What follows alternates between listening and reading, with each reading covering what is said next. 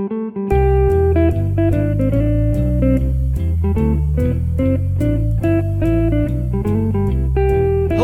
and welcome to Oh No, Ross and Carrie, the show where we don't just report on fringe science, spirituality, claims of the paranormal. No, we take part ourselves. Yep, when they make the claims, we show up so you don't have to. I'm Ross Blotcher. And I'm, by process of elimination, Carrie Poppy. We are back at the Ark. I'm back at the Ark. We're not going to talk too much about the Ark today, though, because it's time to attend some homeschooling sessions. Okay, so these won't actually be on the Ark, eh? Nope.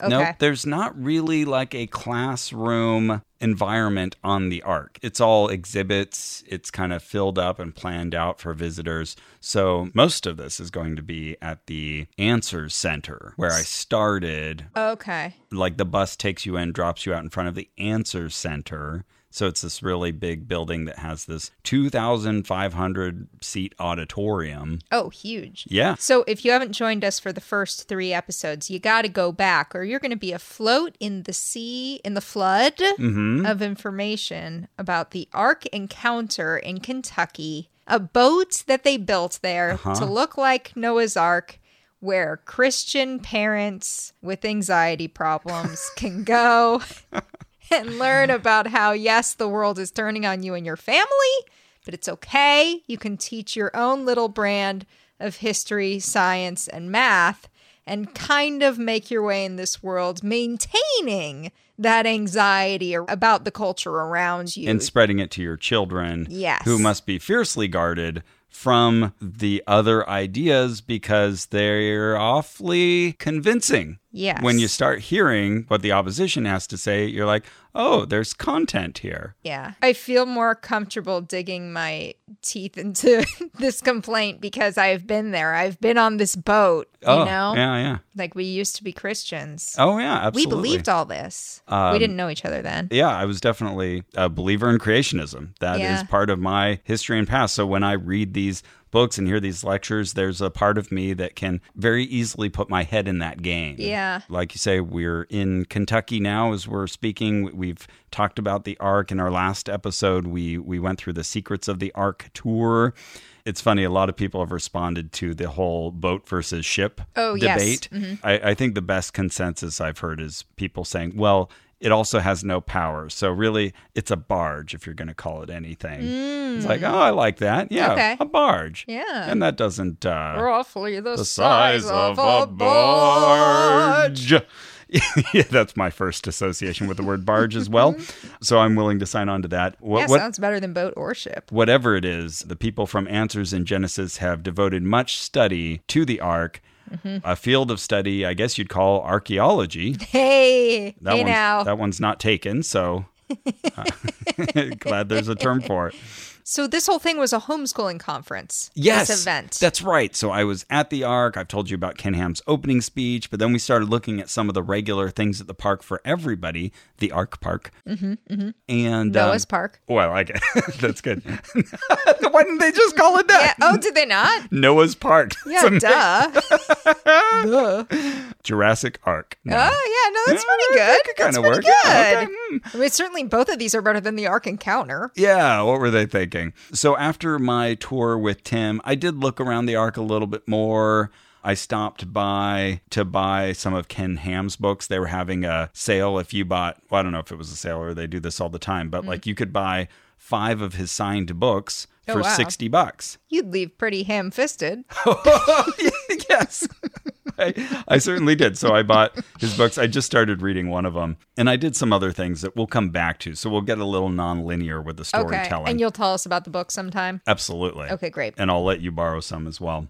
I should show you what I have. Okay. So that first day, I left the Ark Park around 7:15. One of the main reasons is just that my phone was dying. Well, A, they were closing the park, but also B, my phone was at 1% when I came back to my hotel room. Shit. So I'd been taking pictures all day, recording stuff. So there was evening and there was morning the first day. Oh, and that was also the day we had just completed our Max Fun Drive. Oh, right. This Max Fun Drive was crazy. So thanks to everyone who supported us. Yeah, because I was you were out on my honeymoon. Right. So I was trying to take pictures from, where did I go? Quito, and, put them up on Instagram and stuff. Yeah. It's hard to keep up because, you know. You're busy having sex all the time. So much sucking and fucking. How are you supposed to? It's a honeymoon, How are right? you supposed to handle Instagram? Come on, people. Anyway, so I stayed up way too late because my body was on West Coast time. So I was like up till 3 a.m. And then I your woke body kept the score. Yeah. and then I woke up before my alarm. So I was just annoyed and peeved. Oh, I had a chance to get sleep and I didn't. Now it was like 9 o'clock and I realized, I have to get back like all the way to the buses, ride the bus to get to the park. I've got my first class at 9:30. I don't want to miss it because it's the Busy Mom's Guide to Romance. Which I had to sign up for because everything else was sold out. You're like, I gotta get there on time. So I skipped my continental breakfast. Oh my God. I went to the Answer Center, and before I went off to my class, I did.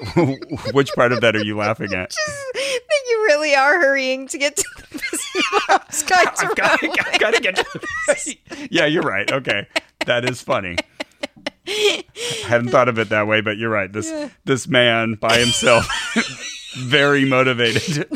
Got there yesterday and is like, I gotta go. This groggy man stumbling to the Busy Mom's Guide to Romance. I did stop in the Answer Center, though, because I still didn't have a ticket for the 11 o'clock round of events. Okay. And so I stopped by Miss Vivian. Don't yell at her. I didn't yell at her. Please, Ross, don't yell I didn't. at her. I was tempted, but I didn't yell. I was calm. Sounds like you yelled at her. And she said, okay, well, I could give you the horticulture tour. I signed up for that, actually, so I have that one. Mm-hmm. And she said, okay, well, I could give you Bible in Motion. There's just one of you, right? It's like, yeah, Bible in Motion. That's like number one on my list of wants. So yes, please, please. So she made me out a ticket for 11 a.m., Bible in Motion. Super excited. And then when confirming that there was just one of me, she's like, oh, but how many children do you have? And I said, just one. And she was like, oh, okay. She's like, that's not that impressive, You're sir. Underperforming, mister. Yeah, you were supposed to be fruitful and multiply. Exactly, yeah. It's like a 50% addition to your household. Yeah. If he dies, that's it. Come on. Yeah, what if he gets cholera? So you did not homeschool your son, I noticed. I did not. And your son is 21? He's 21. Yeah. One might say you aren't that interested in homeschooling now. Fair. And nobody asked me if I'd homeschooled him. Okay. If they had, I would have said no. But yeah, that never came up. I guess it's just an assumption. Sometimes you talk about like maybe one day having another kid. If you did, do you think you would homeschool that child? No.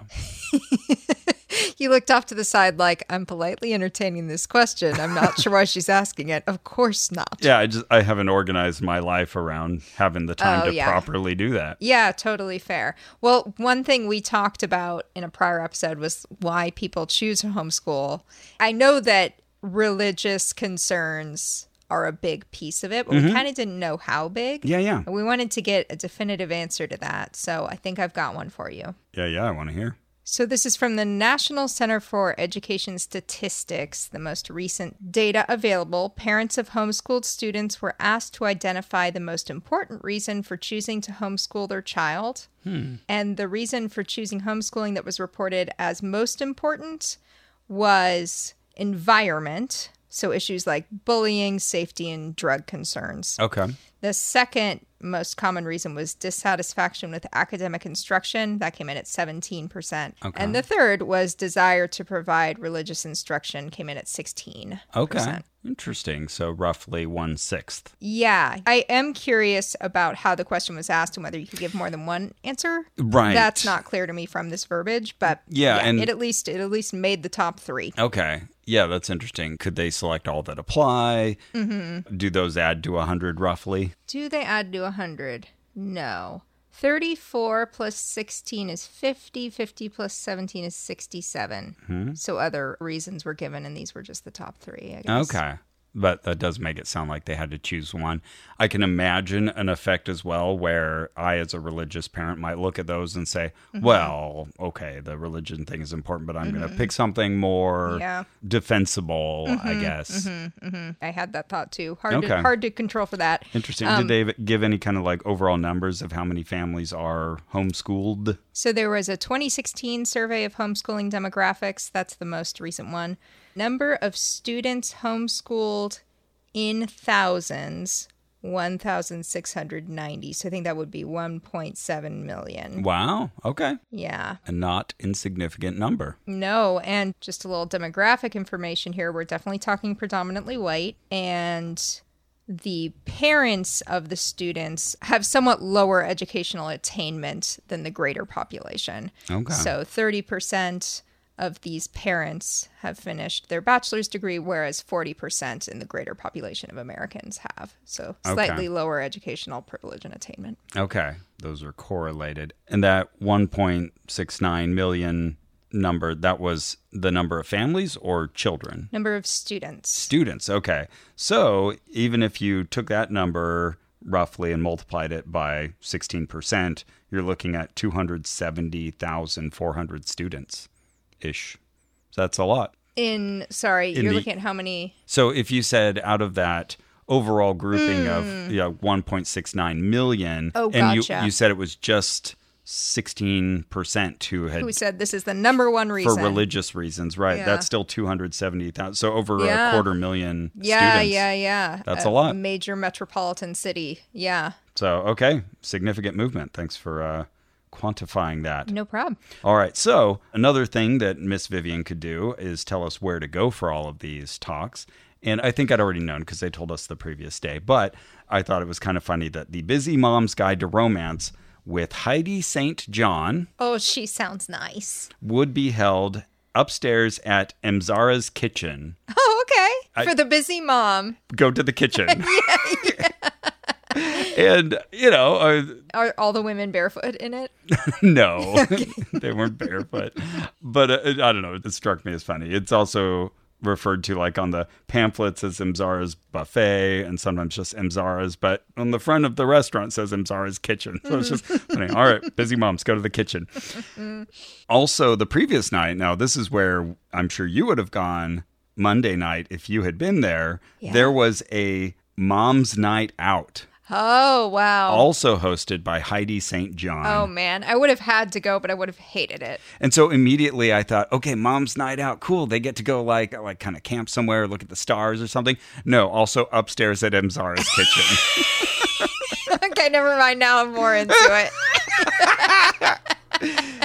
Now I can sit down with my paper and my pen. It makes me immediately picture that it's like for Mormon women, they go to the Relief Society. Yeah. Mm-hmm. Like it must be something akin to that. But also, I realized later that Heidi St. John had given a keynote at the general session, like in that big room where Ken Ham had been giving a talk. But that was right before I was going to embark on the Secrets of the Ark tour. So I missed that. But I kind of realized, oh, wow, she's sort of a big presence here, considered one of their like big speakers, Heidi St. John. Okay. It's a good name. Yeah, definitely. I'm going to look her up. I wonder if she has a website. Okay, well, take it easy there because I'm going to tell you. Oh, you're going to find out some stuff. Okay. Hold on, let me tell the story first, and then we can talk about Heidi St. John. Okay, I won't scroll too much. Yeah, stop scrolling. Stop scrolling. So I didn't know any of this. All I know is Busy Mom's Guide to the Romance. So you don't go inside the buffet and then walk upstairs. There's like a little path around the left. Okay. And you follow the signs, and there's people like at every sign pointing you in the right direction. They had more volunteers than they knew what to do with. So it's like every few feet I'm running into somebody like, hello, head right over here. Hello, you keep on going. Do the thing that you're doing already, but we'll have this little interaction. Oh, weird. It's like one of those, like someone's walking through a hotel in a movie set in the 20s, and they're like, right this way, Mr. Grant, right this way, right this way. And all these doors are opening. I already feel a little awkward. Like, like, should I be here? But none of them were quite treating me that way. So I walk up the stairs and there's not that many seats. Like this place isn't full and it's... Where are the busy moms? Like me. Right. It looks like it could be just additional seating for the restaurant. It could easily be the upstairs area. They could put out tables and they have some long tables that the women can come sit at. So it's not like a conference room. It's not like there's like rows of chairs. It's like rows of long tables. Mm-hmm. So I went and sat between two women on the second row. But yeah, there weren't too many of us. I would say it was maybe, I don't know, I didn't get a solid count, but like 20 or something like that. Okay. So I'm sitting in the second row, just kind of... Are you the only man? Only man seated. Okay. There's some men on the periphery, okay, kind of watching who look like they're staff members. Yeah, pretty much all women. there is like a soda fountain up here, again, which leads me to think this is like part of the restaurant. So I go to fill up my Arc cup for the day, get my caffeine in through soda. And 2 of the spigots are broken, and they have little signs on them that says, "We are working to restore order in our fallen world. Please try another flavor." Hilarious. I loved it. I thought, oh, that is so good. Very good humor. And there's a slide up front that has the name of the talk, and it's sort of like just the normal font saying like Busy Mom's Guide to, and then romance is that greeting card, like thick and thin, script, loopy line. Yeah. Interrupting all my expectations with that writing. And there's a picture of who I can only assume is Heidi St. John and her husband. It looks like, people doing engagement photos or something. Like he's sort of smiling and looking to the side, like kind of at her, but she's looking right at you. And they're both wearing denim in various shades. So, okay, all right. Are they in a field? There's woods behind them, yes, but out of focus. They're Sure. in focus. The background is out. Yeah. F-stop, yeah. Yeah, it looks exactly like you would picture. She's got like kind of little longer than shoulder length blonde hair. Yeah, very pretty lady. And so we're just sitting around waiting for a few minutes. There's kind of light music playing in the background, some kind of contemporary Christian music. I didn't quite place it. And, feeling a little self-conscious again as the only man who's like a student here. Yeah. But I'm taking my notes and kind of setting up shop. And I feel like maybe there's a little nervous energy around the room. And part of me wants to be a little suspicious that like people are talking about me, but I'm not going to worry about that. Until a few minutes later, a man walks up to my table, maybe in his 60s. And he says he sounds a lot like Mike Pence. Oh, wow. Yeah. Okay. He just kind of has that delivery. Former sort VP Mike Pence. Punctuated and soft but firm. And he says, you got a second to chat over here? Oh, no. Yeah, absolutely. So I get up, jaunty, go over to talk to him. Just as moms. On the side of the room. And he says, so typically this breakout session is for women only. And I say, okay. I wondered if that might be the case. And so he says, well... I didn't want to yell at Miss Vivian, and she said I could come. There were multiple people who saw that it was me signing up for it along the way. Yeah. And nobody unsigned me up for it. Vivian. But he said, well, we feel that maybe the women might feel more comfortable having an open and free conversation without men in the room. Yep. And fair. I said, you know what? Totally understand that. I wasn't sure if I would be the only guy. I do have a wife. I thought maybe I'd get some useful takeaways, but I don't want to hamper the conversation. Totally fine to leave. And he said, I appreciate that.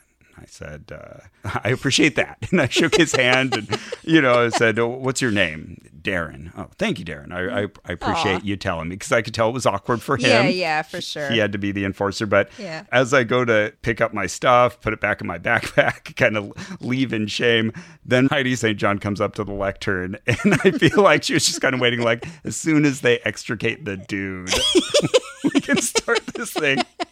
So, so as I'm leaving, I remember she said, like, great, guys, good morning. I was like, guys.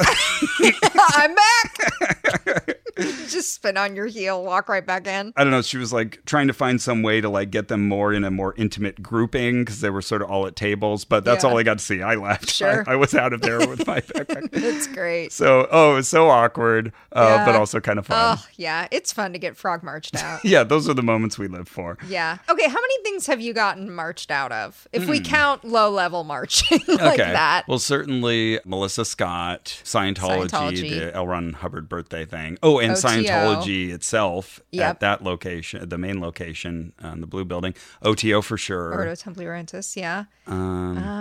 Not quite with the ayahuasca. It just got tense at the end, but Yeah. we weren't frog marched out. It was after we left that the tensions really began. Yeah. Same kind of deal with the Raelians. I guess the holotropic breathwork people, we tried to go back, and they were like, no, thank you. Yeah. We respect what you do, but no, thank you. In But the they were nicest nice. way ever, yeah. Yeah, for sure. That guy was super cool. Okay, so that's 4 that immediately come to mind of being ushered out. Okay, we're doing pretty good. All right, well, and now we can add 5 to that. So there we go. 5 frog marches. I also like the term frog march. Okay, so then I later on did what you just did, which is to Google Heidi St. John. Yeah, what's up this with all her? about? Yeah. So even her website calls her the busy mom. That's what she goes by. And she's definitely Relatable. busy. She heads up a group called Mom Strong International. That's one word, Mom Strong. Oh, I've heard of that. You Are they have? an anti-vax group? I would believe it because she's an anti-vax individual. Okay, I know about this group. Oh, do you? I think they were connected to our anti-vax investigation where we went on that Really? little, speaking of marches, that little protest around Santa Monica. You know what? I kind of like it in that it closes. I was going to say what a world we live in, but it kind of like narrows the focus of the world as some of these ends begin to tie together. Yeah. But yeah, like in one of the videos I watched of her, she was wearing her Rona shirt that said, Oh, wow. social distancing in big bold letters. But then after social, there was a little ism. So socialism distancing. Ah, cool. And then she tweeted, a virus with a 99.9% survival rate was used to ignore our constitution and impose tyranny on peaceful citizens. Yeah, There cool. was there was more in between. And then she said, the response to COVID by our nation was criminal. It should be treated that way. So yeah, she is anti-vax. Lock up the nation. Lock up the nation. Whew. Okay, so she's got that group. She's also written 8 books. Wow. Okay. Yep. Oh, wow. Okay, I'm not going to keep looking on her website because I'm getting distracted. Okay, I'm listening. Her Twitter profile says she's a wife, a mother, and a Jesus girl. Oh, good for her. Author and speaker. And I like this. She has the little cross swords icon and a flames icon and then says, I traffic in truth, all caps. Hell yeah, girl. And I checked. She does not have an account on Truth Social. You have truth? I didn't know that. Yeah. Good for you. I just go on to pester Trump every now and then. Sure. That's pretty much it. I believe in not leaving echo chambers to echo, so I support you. Yeah. Well, thank you. Mm-hmm. Yeah. Truth at me. I might see it in a month. But this is exciting. She was also a candidate for Washington State's 3rd Congressional District Ooh. in the last election. Whoa. Candidate for it. Did she lose? She lost in the primary. Okay, So okay. she was going against a Republican incumbent Oh, okay. who She's she trying felt to was primary. not Republican enough. Okay. Was not Republican to her liking. Mm-hmm. But yeah, she came in below the incumbent who came below a different person for the Republican nomination. So somebody else Wow. won the Okay. Republican nomination and went up against the Democrat who ended up winning. So Oh, okay. yeah, that one flipped. Okay. She had real thoughts on the whole red wave thing. Every time I hear red wave, it sounds like a period. Sure, yes. Yes, it does. Every time. I'm like, why are you using this? That's right. Well, the nation did not have its period. Yeah. So The nation tried. So I sit down to read about this woman, and I just go, "Oh my goodness, she is just involved All of the in stuff? Yeah, she's in all of the stuff. She is a busy mom. Cool. No wonder she's so busy. Why are you so busy? Well, you're running this organization and you're homeschooling your kids, and well, my sense is that they are now grown up, and so she's become more active. Okay. So she also has a podcast. And Oh, we have a podcast. a podcast is a lot of work by itself. Yeah, So, hats off to that. It's I called. mean, is she releasing every week? Oh yeah, regularly. Because Natalie and I find that making podcasts is actually not that much work. Really, even though you release weekly? Yeah, we even though release some every- people have a hard time finding all the Yeah, episodes. yeah. Like people tend to only find about 2 episodes a year, but Weird. we're making them. Yeah, what a rabbit hole. Yeah. Heidi St. John Yeah. is. I spent so much time reading about her, watching, I'm happy for watching you. her videos, listening to her podcast. When she was running for the congressional race, Yeah. I saw her list of endorsements, and the very first listed individual was Donald Trump? Ken Ham. Oh, why am I thinking Donald Trump would endorse her? Oh, I was thinking I mean- I was thinking she was randomly making a list of people she likes and putting it on her website. Oh. You're saying who Endorsements. endorsed her. Yeah. Okay. Well, Ken Ham. Well, Yeah, well, checks out. It's not out of the range of possibility that Trump would. Yeah, that's true. That's true. She freely says she voted for Trump twice, and if he ran again, she would vote for him again. Sure. Though it sounds like she wants others to run. Sounds like she's a DeSantis fan. But after Ken Ham, she also listed Kirk Cameron as an endorsee, as was Dr. James Dobson, Mr. Focus on the Family. Yeah. Very anti-gay weirdo. Also, it listed a number of PACs that were supporting her. One of them was the Homeschool Legal Defense Association Action PAC. Okay. She has 7 children. Oh, wow. No Busy wonder mom. she's busy. She busy as a bee. She's been married for 33 years. Her husband was a pastor for a couple decades. Oh, wow. Okay. Interesting. She's got her 4th grandchild on the way, at least in the video I saw. Who knows how many she has right now. It's funny, I did see an interview that Ken Ham did with her back around the time they were opening up the first session of the homeschool experience. And he mentioned that he has 18 grandchildren. And she said, oh, well, you're ahead of me. Well, he is older, but also I was just floored because then he said, as soon as we can find a husband for one of our daughters, then we can grow that number. Ew. Yeah. Ew. So there's some poor daughter of Ken Ham God. who, for whatever reason, is not married. Oh, my God. And yeah, just hearing that paternalistic. Girl, if you get out, we'll talk to you. We Well, need if to you stay in, we'll talk to you. Yeah, talk to us if you were Ken Ham's daughter without a husband. Yeah. We feel for you. Her listed issues. I think this was all in like Ballotpedia or some sort of like neutral political tracking website where she had submitted statements. She said her top issues were trouble coming from within our own country, parental rights, leadership crisis, Bathrooms. a federal government that gives itself more power every year, strengthening our military, southern border, finishing the wall, returning the power of education to parents. Yeah, she didn't mention bathrooms, but that would, don't be too impressed. That's definitely on her short list. Yeah, sure. So, yeah. Oh, you've seen her talk about that, you mean? Oh, yeah, she's very against LGBTQ, anything. She's in lockstep with Ken Ham on all these issues. So, yes, she has her own podcast called Off the Bench. Off the Bench? Yeah. Is she a soccer mom? Or? I think part of it is like, yeah, get up, get active, get off the bench. And I wonder if any of it is like, let's get certain judges off the bench. I don't know. Yeah. I listened to quite a few episodes, but I didn't catch her saying anything like that. But okay. I wonder if there's a double entendre there. Yeah, I did think of like a lawyer approaching the bench. Some recent episode titles include The Woke Implications of Social Emotional Learning. Okay. Finds that very dangerous. Diversity, Equity, and Inclusion. More from the Cult of Wokeness in America. And What to Do with a Cowardly Church Leader. Oh, wow. Yeah, I had to... him off the ship. Yeah. So the answer for that listener was find another pastor, like go to a different church. Yeah. She did a lot of quoting of Jordan Peterson, Ben Shapiro. Wow. Yeah. It's just, wow, you fly in such different circles. In the description of that episode, she said DEI, diversity, equity, inclusion, like CRT, SEL, and CSE. I had to look that one up. Comprehensive sex education, are all part of the cultural Marxism that we are being forced to serve up with our Thanksgiving dinners this year. Oh, shit. Thanksgiving is tomorrow as we're recording this, and I have not made my cultural Marxism at all. I know. I'm behind. I'm a busy dad. Yeah, fair. Other episodes included How to Shepherd a Disrespectful Teen, subtopic Living with a Complaining Spouse. Mm-hmm. Also, a biblical response to homosexuality. So I'm looking at these like, well, I got to listen to that one now, too. I have to confirm this is exactly what I think it is. It was so sad. It is. It was. It was so sad. There was a mom who was saying, you know, I don't know quite how to feel about this, but I've decided I'm going to my son's wedding to another young man. Yeah. And just going to be there for him. Oh, good for her. And wait a minute. Then Heidi St. John said, no, that is not biblical. God has made it clear this is a sin. She lists a bunch of verses off the top of her head. Yeah. Oh, yeah. Why did this person write into Heidi St. John in the first place? Your decision was made. You're a full-grown human. This was her following up from a previous write-in and response. But yeah, I guess she was just giving her another chance to say her piece. Yeah. Maybe talk her back to the quote-unquote biblical perspective. I hope she went.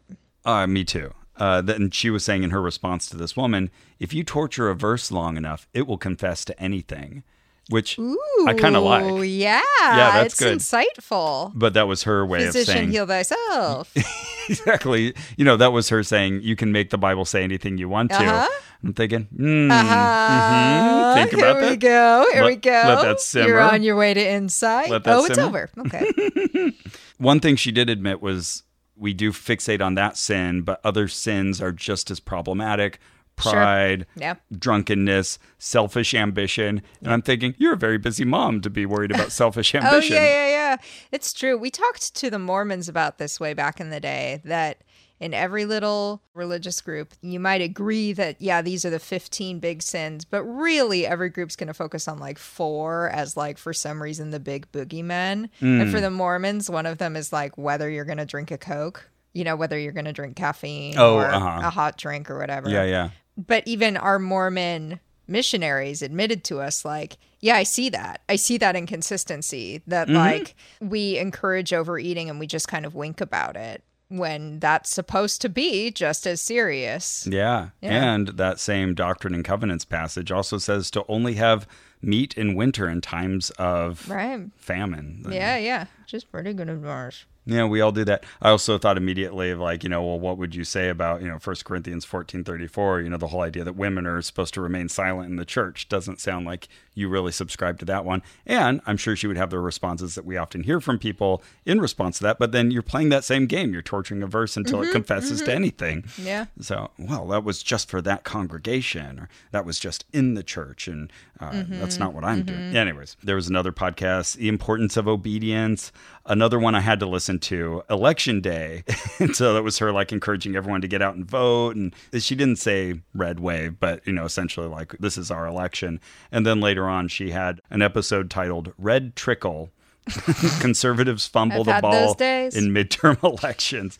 Yeah, she was just horrified, especially about California's Proposition 1, which reified our abortion rights here in California. Right. Yeah. Oh, she said she was losing sleep over that, just how horrible that was. Wow. She was saying mass mail-in ballots should be a crime. Oh, wow. Yeah, just that's like a lot of kooky beliefs. It's interesting because like you can watch some videos with her in isolation and just be like, oh, okay, she's got some like kind of useful advice. She seems very friendly. And then other ones, she's just really kind of raging on these social issues and repeating all of the right-wing talking points. Wow. Fascinating character. Is it okay if I scroll now? And look scroll at her away, website? scroll away. Phew, okay, thank you so much. Sorry. No, that's okay. I see that she has a book called The Guide to Romance. Yes. Okay. I'm looking at the books that she has, and she has one called The Busy Mom's Guide to Romance. Yeah. I said, well, I couldn't attend the lecture, so I better buy the book. I better buy and read the book. Absolutely. I Okay. did. Here, I'll give you my copy so you can scrub through it if you want to. Oh, sure. Okay, so I'm going to read the description to our listeners. Yes. Here's how it's described on her website. Homeschooling offers parents the best opportunity to shepherd their children both academically and spiritually. Yes, it's worth it. But do you ever feel as if your life is all homeschool all the time? Do you ever wonder where the girl your husband married went? This book is for every mom who has collapsed into bed at the end of the day, looked into the eyes of her husband, and promised tomorrow she'd have time for him. Trouble is, tomorrow finds her more exhausted than the day before. If you ever felt caught between the demands of homeschooling your children and meeting the needs of your husband, you're not alone. Read and discover how even a busy homeschool mom can make time to nurture her marriage. It's not as hard as you think, and more important than you realize. I would love it if you did the audiobook. Okay, Why My Marriage Matters. It was $9.99 as a Kindle book. That's how I bought it. It's only 93 pages, so I blasted right through it. Oh, yeah? You read this whole thing? Yeah. Wow. Did you write a review on Goodreads? No, I haven't gotten that far yet, but I will. I mean, it mostly seems too specific. Like, everyone can relate to not having enough time for the people they love and needing to pull that back. But she's so specifically like, when you are homeschooling your child and it is too much. Yeah, that's the slice she's chosen. And I noticed her book was like nearly 1.6 million on the Amazon list. Wow. Oh, number 1.6. Yeah. Not she sold 1.6 million copies, which now that I think about it would be in like a ranking of ungodly popularity. It was over 1.5 million down the list.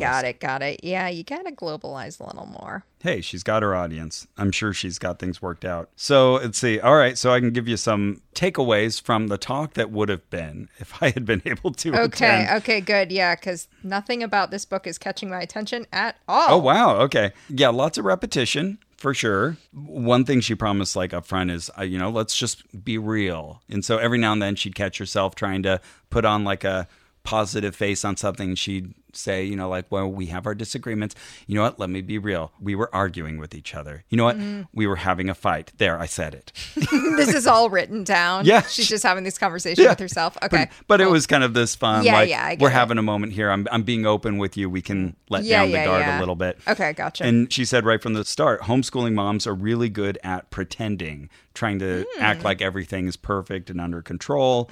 But just so you know, you're not the only one. Everything is chaotic and everybody else looks like they have it way more under control than you do. Yeah. So, you know, all of that is nice. But one really important message here is that of all the relationships, of course, outside of your relationship with The your Lord Lord Jesus and Christ. Savior, of course. Yeah. Your marriage is the priority, even over the kids. So you really need to focus on your relationship with your husband. And Satan knows how important that relationship is, and that's why he'll attack it. Oh. There are many references to the temptations that will come that are usually directed at the men. Okay. Of course, Porn, pornography jacking off. Yep. and infidelity, though she has stories about women being infidelitous. I refuse to believe that. Yeah, it takes two to tango, right? No, I just think that women cannot be unfaithful. Oh, okay. That's just a thing I believe. All right. Well, Incapable. I'm happy for you. Thank you. All right. Yeah, I won't try to sway you then. She said, I don't have any magic formula. There's no 5 steps to a trouble-free marriage. That's a myth. But I want you to be real about your marriage. I want to encourage you to love your husband as God designed you to love him. She had some tips, though. And one tip she had was having devotions with your kids. And that's been so helpful to her. So every morning they sit down and they read the scriptures together. And then they silently write down their thoughts about it. And That's nice. Yeah, yeah. I mean, depending on the content of the scriptures, blah, blah, blah. But She had an example of her at the time 8-year-old son saying, Mom, we are the Levites. God wants us to minister to the people, and he will take care of us like he took care of them. And she was just so impressed because right at that time, her husband was contemplating leaving the ministry where he'd been a pastor for so many years to become a missionary. And so it was like, wow, it's like God was speaking through the child to tell them this is the right decision. There's no way the child could have known that this decision was in the air. yeah, and who picked the verse the child was reading that day? Yeah, exactly. But, you know, sweet story. It is sweet. It is sweet. Here's another little factoid. It is not the husband's job to meet all the wife's needs.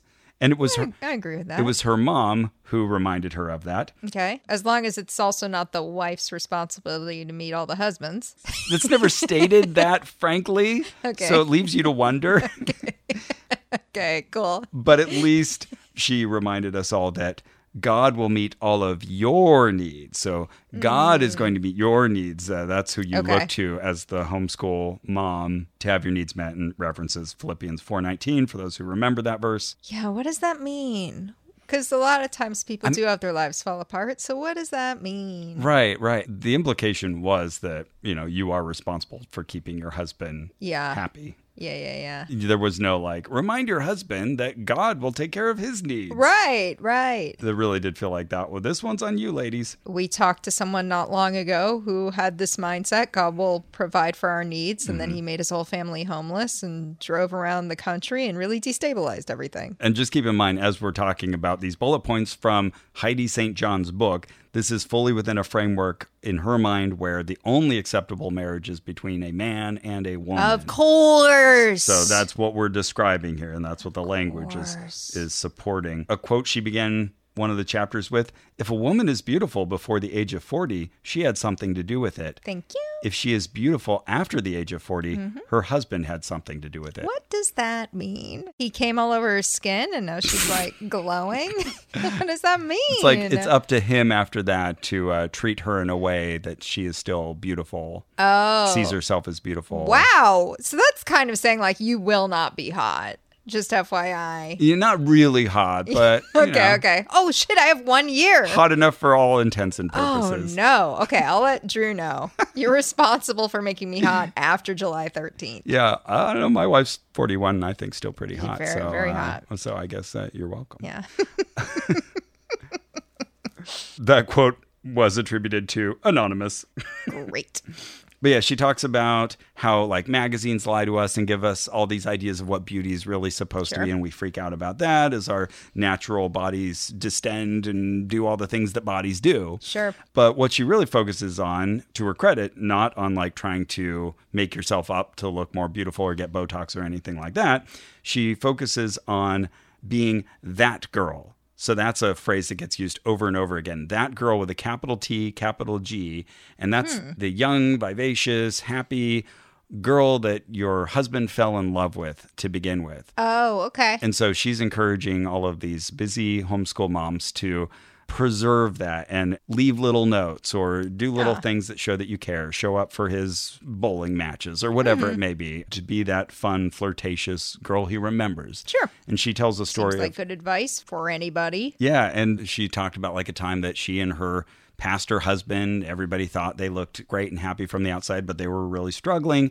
And I guess occasionally when they get to a tough point, they'll go out for a coffee breakfast Date. together. Nice. And he said, I miss you, Heidi. Are you in there somewhere? Oh. I know. Oh, gosh. Yeah, what a thing to hear. Yeah, well, okay. But she took that as, well, okay, I got to do something about this. So was all the problem on her side in this scenario? To her credit, she points at some things that husbands need to do, boundaries they need to draw, but constantly she's sort of reinforcing that idea of the husband does the work. And I heard her on various like podcasts and YouTube clips where she would say, yeah, I get it. Not everybody has the same family structure. Don't message me. I get it. But I'm talking about like kind of the main case here. So at least she offers those caveats. But in the book, it was very much about like men being the breadwinner and then women being supportive. And these are the things women take care of. These are the things men take care of. So men do have some responsibilities as well. Okay, here's a list of priorities. 1, prefer your husband in all things.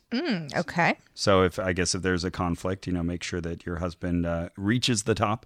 Number 2. Oh, like between your husband and someone else, you'll back up your husband. Right. Got it. Right. Okay. 2, actively communicate that you respect your husband verbally. Okay. So compliment him. Don't complain all the time. Physically, ask him his top 3 needs and make a conscious effort to meet them. And spiritually. I don't want to hear those Christian conversations, but okay. Yeah, yeah, right? It's funny. In the book, she's... It's like two girls. She's very circumspect about it. There's a YouTube clip of, I think, one of her podcasts called Hot Monogamy, where she gets a little bit more down to like actually talking about sex. A little more explicitly. Okay. She doesn't describe sex acts or anything like that. Yeah. But she's a little less circumspect than she is in the book. Also show that you respect him spiritually, respect his role as a leader, and then emotionally as well. Respect his role as a leader. And her example for like respecting him emotionally was realize that, men tend to care more about facts. So if you want a new car, or if he wants a new car, then don't tell him, no, I don't want you to do that, or this is how it makes me feel. Like talk about all the expenses that you need for your homeschooling. So he'll really, Smart. Okay. Smart. I don't know that that's a gendered thing, but smart. Yeah, right. Yeah, all of this, you could easily say, well, either, spiritually, maybe you don't subscribe to that as an actual need. But yeah, you could say if there's good advice in here, it applies both ways. Right. In respecting someone else as a human being. Okay, number 3, make time. So she's talking a lot about scheduling and finding white space in your schedule and leaving some of that. Poorly named for these 2 white people. But okay. Fair. Red wave, white space. But meaning like the place in your schedule that there's not anything already written. Right, exactly. Make sure you're making time for him. Number 4, be that girl, be spontaneous, be funny, be sexy. Things that he chose to begin with. And again, we should assume that he should also be doing that, but this is not a book for men, I guess. Number 5, revisit your romance, and little things add up. So do those little things like leaving notes in the lunchbox or on the kitchen fridge or the bathroom mirror or, buying them little snacks that they like and stuff like that. Oh, that's great. Drew got me a cool lamp. That's nice. Thank you. That was my example of him doing one of those things. Yeah. You saw it. Yeah. Drew's a very considerate guy. Yeah. So it was funny. She quoted a VeggieTales song. I wonder what Ken Ham, who wrote a blurb for the book, I wonder what he thought of that. Oh, boy. Oh, that reminds me. I got you something. Did you? Yeah. Hold on. I went to St. Vincent de Paul, one of the best thrift stores in LA. Okay. And they had this DVD of shorts from VeggieTales. It's like all the little interstitial ones. Ah, Lessons from the Sock Drawer. A collection of veggie shorts and briefs. It was thank $2. You're welcome. If you hate it, you can donate it again. Very nice.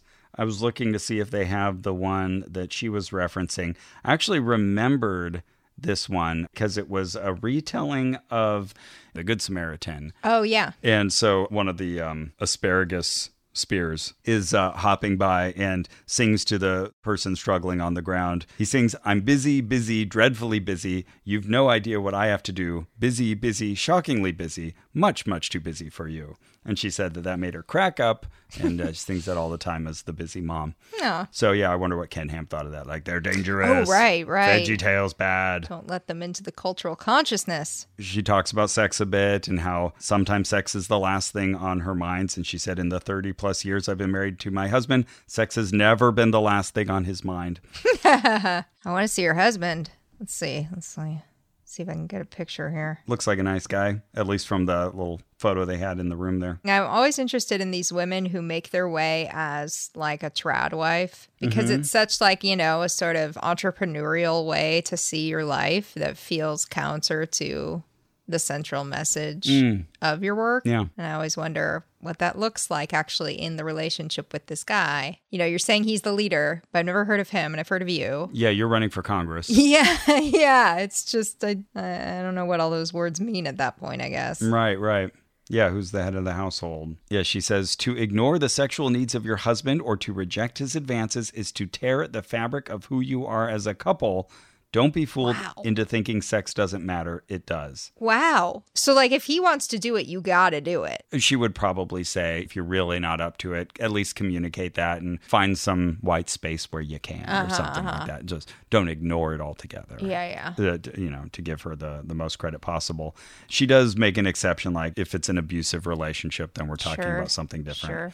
Still a subjective word, but yeah. She had a lot to say about Esther. She really liked Esther as an example from the Bible. A lot to say about Esther. She respected her husband. She didn't manipulate. She was trustworthy and a student of her husband. Okay. Esther makes her way into VeggieTales too. Yeah. Yeah. Also, fun fact, the book of the Bible that does not mention God at all. That's right. Yeah. Wow, I'd forgotten that, but as you were saying it, like little piece of my church brain just lit up. She even made a schedule of her day, like from waking up at 7 a.m. to going to bed at 11:35, just to show how busy she was. Oh. I thought that was kind of interesting. That would be interesting to see on someone else's life. It's even interesting when I do that for my own life and just look at the log and then I'm like, whoa, I spent 3 hours doing that? Yeah. Boy, time. Time, man. Keeps ticking away. Ticking away. I only have one more year being hot. That's right. Yeah, better enjoy it while you can. Fuck. I know. Well, then it's up to Drew. I gotta get boudoir photos this whole year. You could still be hot. It's up to Drew now. Oh, that's apparently, right. I've learned. Okay. Gotta come on my face. I'll tell him. That's what we established it was. Another one of her important messages in the book was that you want your marriage to be a cord of 3 strands. And she based this on Ecclesiastes 4, which talks about a cord of 3 strands not being quickly broken. So you could live parallel lives where you never intersect. True. And good on her for knowing what parallel means and defining it accurately. But a 3rd strand in your marriage kind of looping around and keeping you all together in this lovely tapestry, then you'll be far more strong. Guess what the 3rd cord is? God? Yeah, Christ. Yeah. Yeah. Or the 3rd strand, I should say. Okay, so if you're losing passion in your marriage, it's going to be one of these 3 things that are missing. Okay. 1, time alone with God. No. 2, time alone with each other. Makes more That's sense. actually real. 3, time for physical intimacy. Okay. All right. Sure. All right. 2 out of 3. Not bad. And then that's about the gist of that book and probably was the gist of the talk that I missed. So who knows? Maybe they talked explicitly about sex and I missed it. Maybe. Who knows? She said she has some of the most interesting talks about sex with homeschool moms, but I'm thinking, how many talks about sex do you have in your life? Yeah. I didn't see that on the schedule. Yeah, right. What's our control group here? Yeah. I fully understand that most people desire sex lives, so that includes homeschool moms. So I hope they're finding romance. I hope they're feeling respected and that their husband's happiness is not completely on their shoulders. Yeah. But there we go. I read the book. Cool. Thanks for reading the book. You're welcome. You read a whole book. Hey, I'm Dan McCoy. I'm Stuart Wellington. And I'm Elliot Kalin. Listen, you like podcasts, right? Sure you do. Don't try and lie to me. You're listening to one right now, so why not try a different one called R1, The Flophouse? And on The Flophouse, we watch a movie and talk about it. And then sometimes we also do other stuff. It's all meant to be funny and fun, and we think you'll have a good time. And just to be clear, the name of the podcast is not Our One, The Flophouse. It's just called The Flophouse. I do a lot of correcting Dan. The Flophouse. A lot of correcting Dan. So I wandered out of there rejected, and I sat down at one of the tables in front of the Ark. So the Ark was pointing like directly at me where I was sitting. Okay. And I was starting to take some notes about what had just happened. And then who should walk by? Ken Ham. Ken Ham. Oh, cool. I think I texted you. Oh, did you? Oh, Ken Ham just walked by. He had a group of 9 people with him, mostly young people. And so I put everything back in my little Ark Encounter backpack, and I go in to follow them. And I don't know, they probably had a minute on me, but they had disappeared. I got in the gift shop and like, where'd they go? Later on, I figured out, they probably went up the elevator to the left. Because I kind of wandered around just to see if fly on the wall. What's going on? What is this group doing? Did he go up to the 4th floor? Might have. But yeah, I just started wandering the Ark and made my way up the ramps and did another pass. So whenever I had like 40 minutes or more to spare, I would go straight to the Ark and cover more exhibits because there's just so much in there. And I was like reading every sign, photographing every sign and exhibit. What kind of steps you getting? Oh, massive steps. Yeah. I could go back and check, but I think I was getting like 16,000 to 21,000 steps a day. You wearing your Rothy's? Yeah, that's right. I was wearing Rothy's. Well, I'm so glad you were wearing your Rothy's because, and this is a coincidence, Rothy's actually sponsored this episode. Oh. Yeah, that actually is a coincidence. I said it like it wasn't. My segue wasn't, but... But we're in it now, and sure enough, Rothy's did sponsor this episode in part. Damn. And they make some fine, fine shoes. They make some great shoes. I have some Rothy's shoes myself. Yeah. I love them. You have 2 pairs. I have 2 pairs. My wife has 2 pairs. Who else has 2 pairs? I was just saying your wife along with you. Oh, right. Yeah. Victor has a pair. Okay. Our editor. We got to get him a second pair if he wants to be like us. Yeah, you're right. Christmas is coming. Victor, tell us your shoe size. Rothy's makes their shoes out of old water bottles. Yeah. So this has happened to me. You ever go somewhere and you're like so thirsty, you wish you had brought a refillable water bottle. You didn't. You end up buying a plastic water bottle. You feel guilty about it. You're looking for a place to recycle it. You finally find that. You feel a little bit better, but you still don't feel great about it. That can just become a shoe. Yeah. And you can wear the shoe. And just to clarify, do not drink water out of your Rothy shoes. Oh? They're no longer water bottles. Me an idea, but okay. You can try it and let us know how it went. Yeah. But holiday season's here. When you give the gift of Rothy's to someone else, you show them that you care about comfort, style, and sustainability, and their feet. That's going to be us to Victor. So whether you're checking people off your gift list or treating yourself, get some Rothy's shoes. Yeah. By the way, if you don't know somebody's shoe size, Rothy's also makes versatile bags and accessories that run from pocket size to tote sized. And they're really comfy. Those folks with thin skin who gets a new pair of shoes and you put them in and they cut up your feet. You're literally thin skinned. Yeah, right. Okay. And this is as broken in as you could possibly want from a new shoe. Yeah, it's true. You put them on the first time and you're like, oh, ready to go walking. You don't need to break them in. Pretty close. I would say for me, it reduces the break-in to like 10%. Minimal. Okay. Yeah. They're washable. You can stick them in the wash. Don't stick them in the dryer, though. Just let them dry on their own. They're durable, but don't run them over with a tractor. You're just tempting fate. Yeah, I haven't tried that, but they've held up incredibly well. I've had them now for quite some time. Okay, You've been hearing me talk about them. Oh, all right. Try it. Only one way to find out. And they make really cute shoes. So, like, if you want a very basic shoe that you're going to be wearing to work, you don't want everyone to be like, whoa, shoes! I'm distracted now. What cool shoes? They've got basic shoes, too. But if you want something really cute, because you actually want people to be like, Turn whoa, some cool heads. shoes. Yeah. They got those, too. For sure. So, for style and comfortable shoes, shop Rothy's. Get $20 off your first purchase at rothys.com/oh no. That's ROTHYS.com/oh no. Hey, it's John Moe, inviting you to listen to Depresh Mode with John Moe, where I talk about mental health and the lives we live with all kinds of people. Famous writers. David Sedaris, welcome to Depeche Mode. Thanks so much for having me. Movie stars. Jamie Lee Curtis, welcome to Depeche Mode. I am happy to be here. Musicians. I am in St. Paul, Minnesota. I'm talking to Amy Mann. Great to talk to you.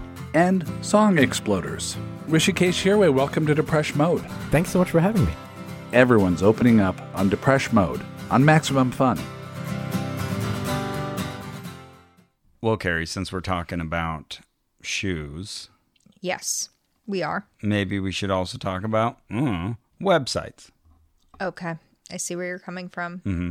We should make a website about shoes. We You're could. right. We could. Really. You're right. Anything we want to make a website about, we can do it. But the question is, where do we do it?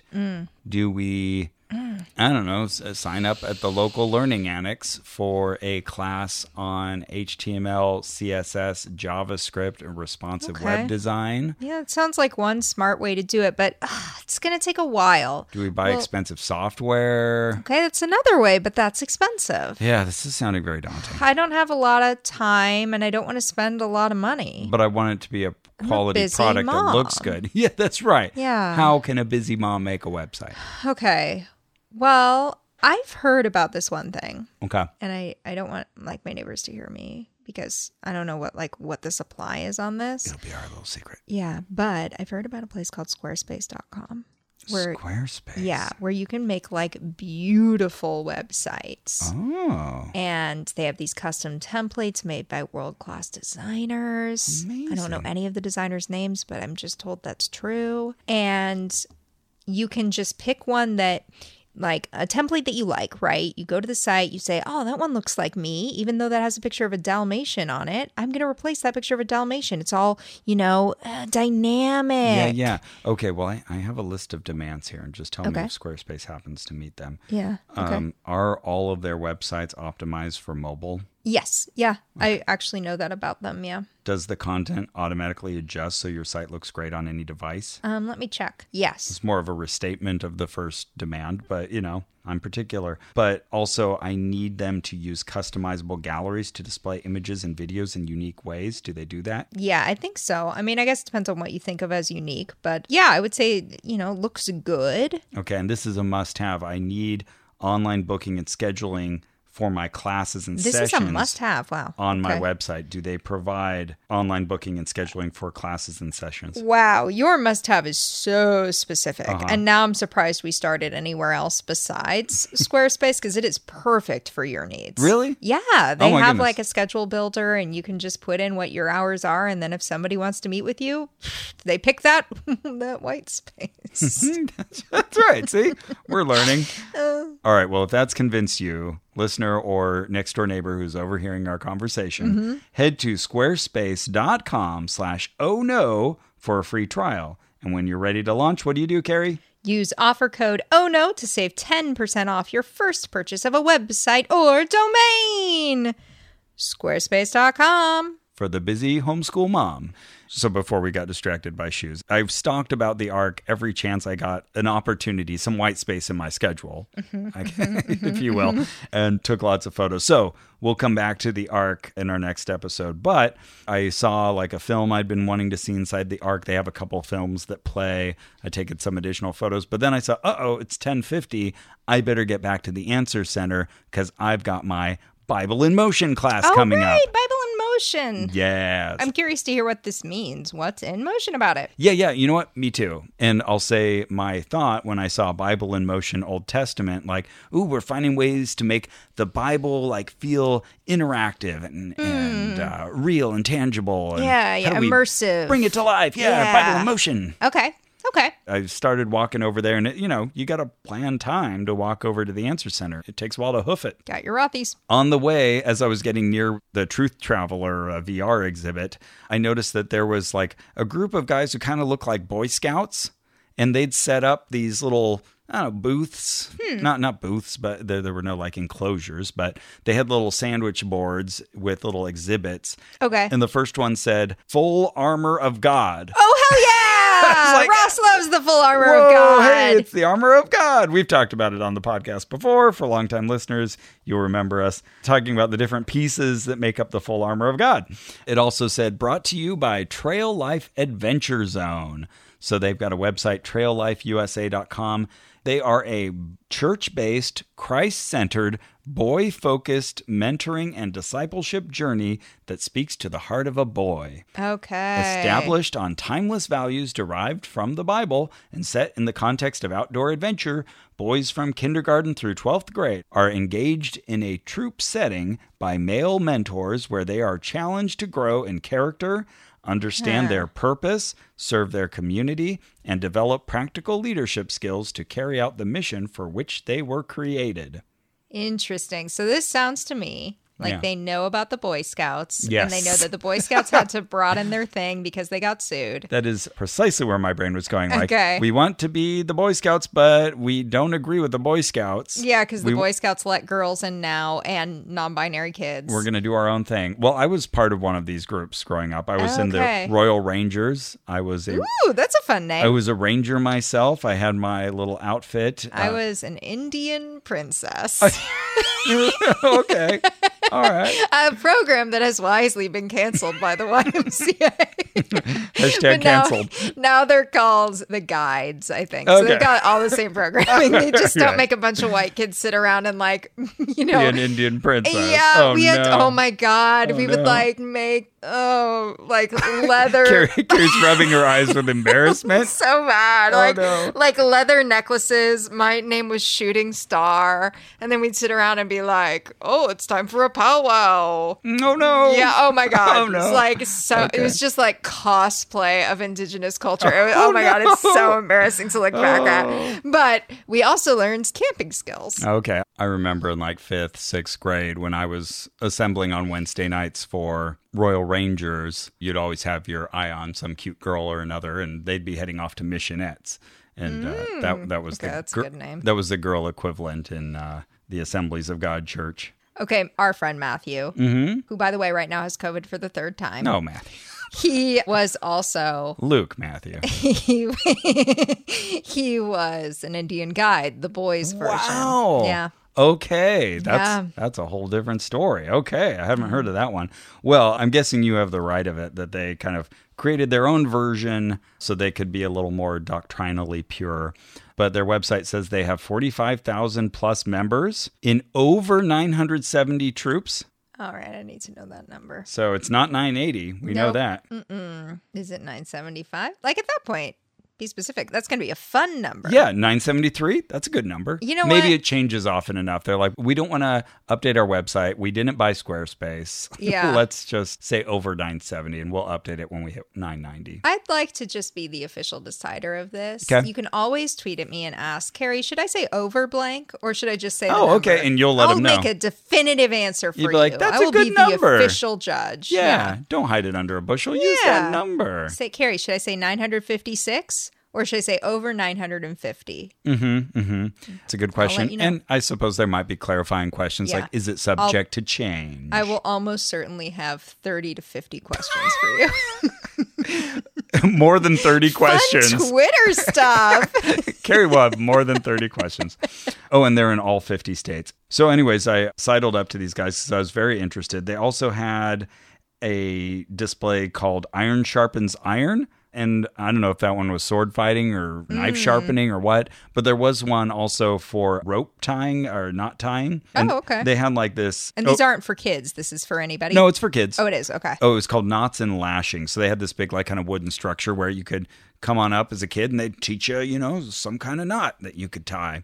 Okay. So I was... And then you'd lash? Like lash the wood or something? No, I'm guessing the lash is a motion of the rope as you're tying. Hitting something. Yeah, like ways to use the rope maybe when you don't have arm reach to something. Got it. But of course, I was interested in this full armor of God. So obviously. Yeah, there were a couple troop leaders at that station and they had these uniforms that looked vaguely Boy Scout-like, but they were sort of like faded pea green with a black on the shoulders and bright red piping around the black. Ooh, okay. And then hats that match that kind of similar color scheme. This does sound a lot like the Boy Scouts, but yeah. And of course, U.S. flags on their shoulders as well. Of course. Yeah, I could see there's like a really fancy looking like centurion helm that they have sitting there, but that seems to just be a display piece. When the kids wear any of these pieces, they give them cardboard ones that are covered with duct tape. Okay. But there's like also a really fancy like replica breastplate. Sure. And there's this tower shield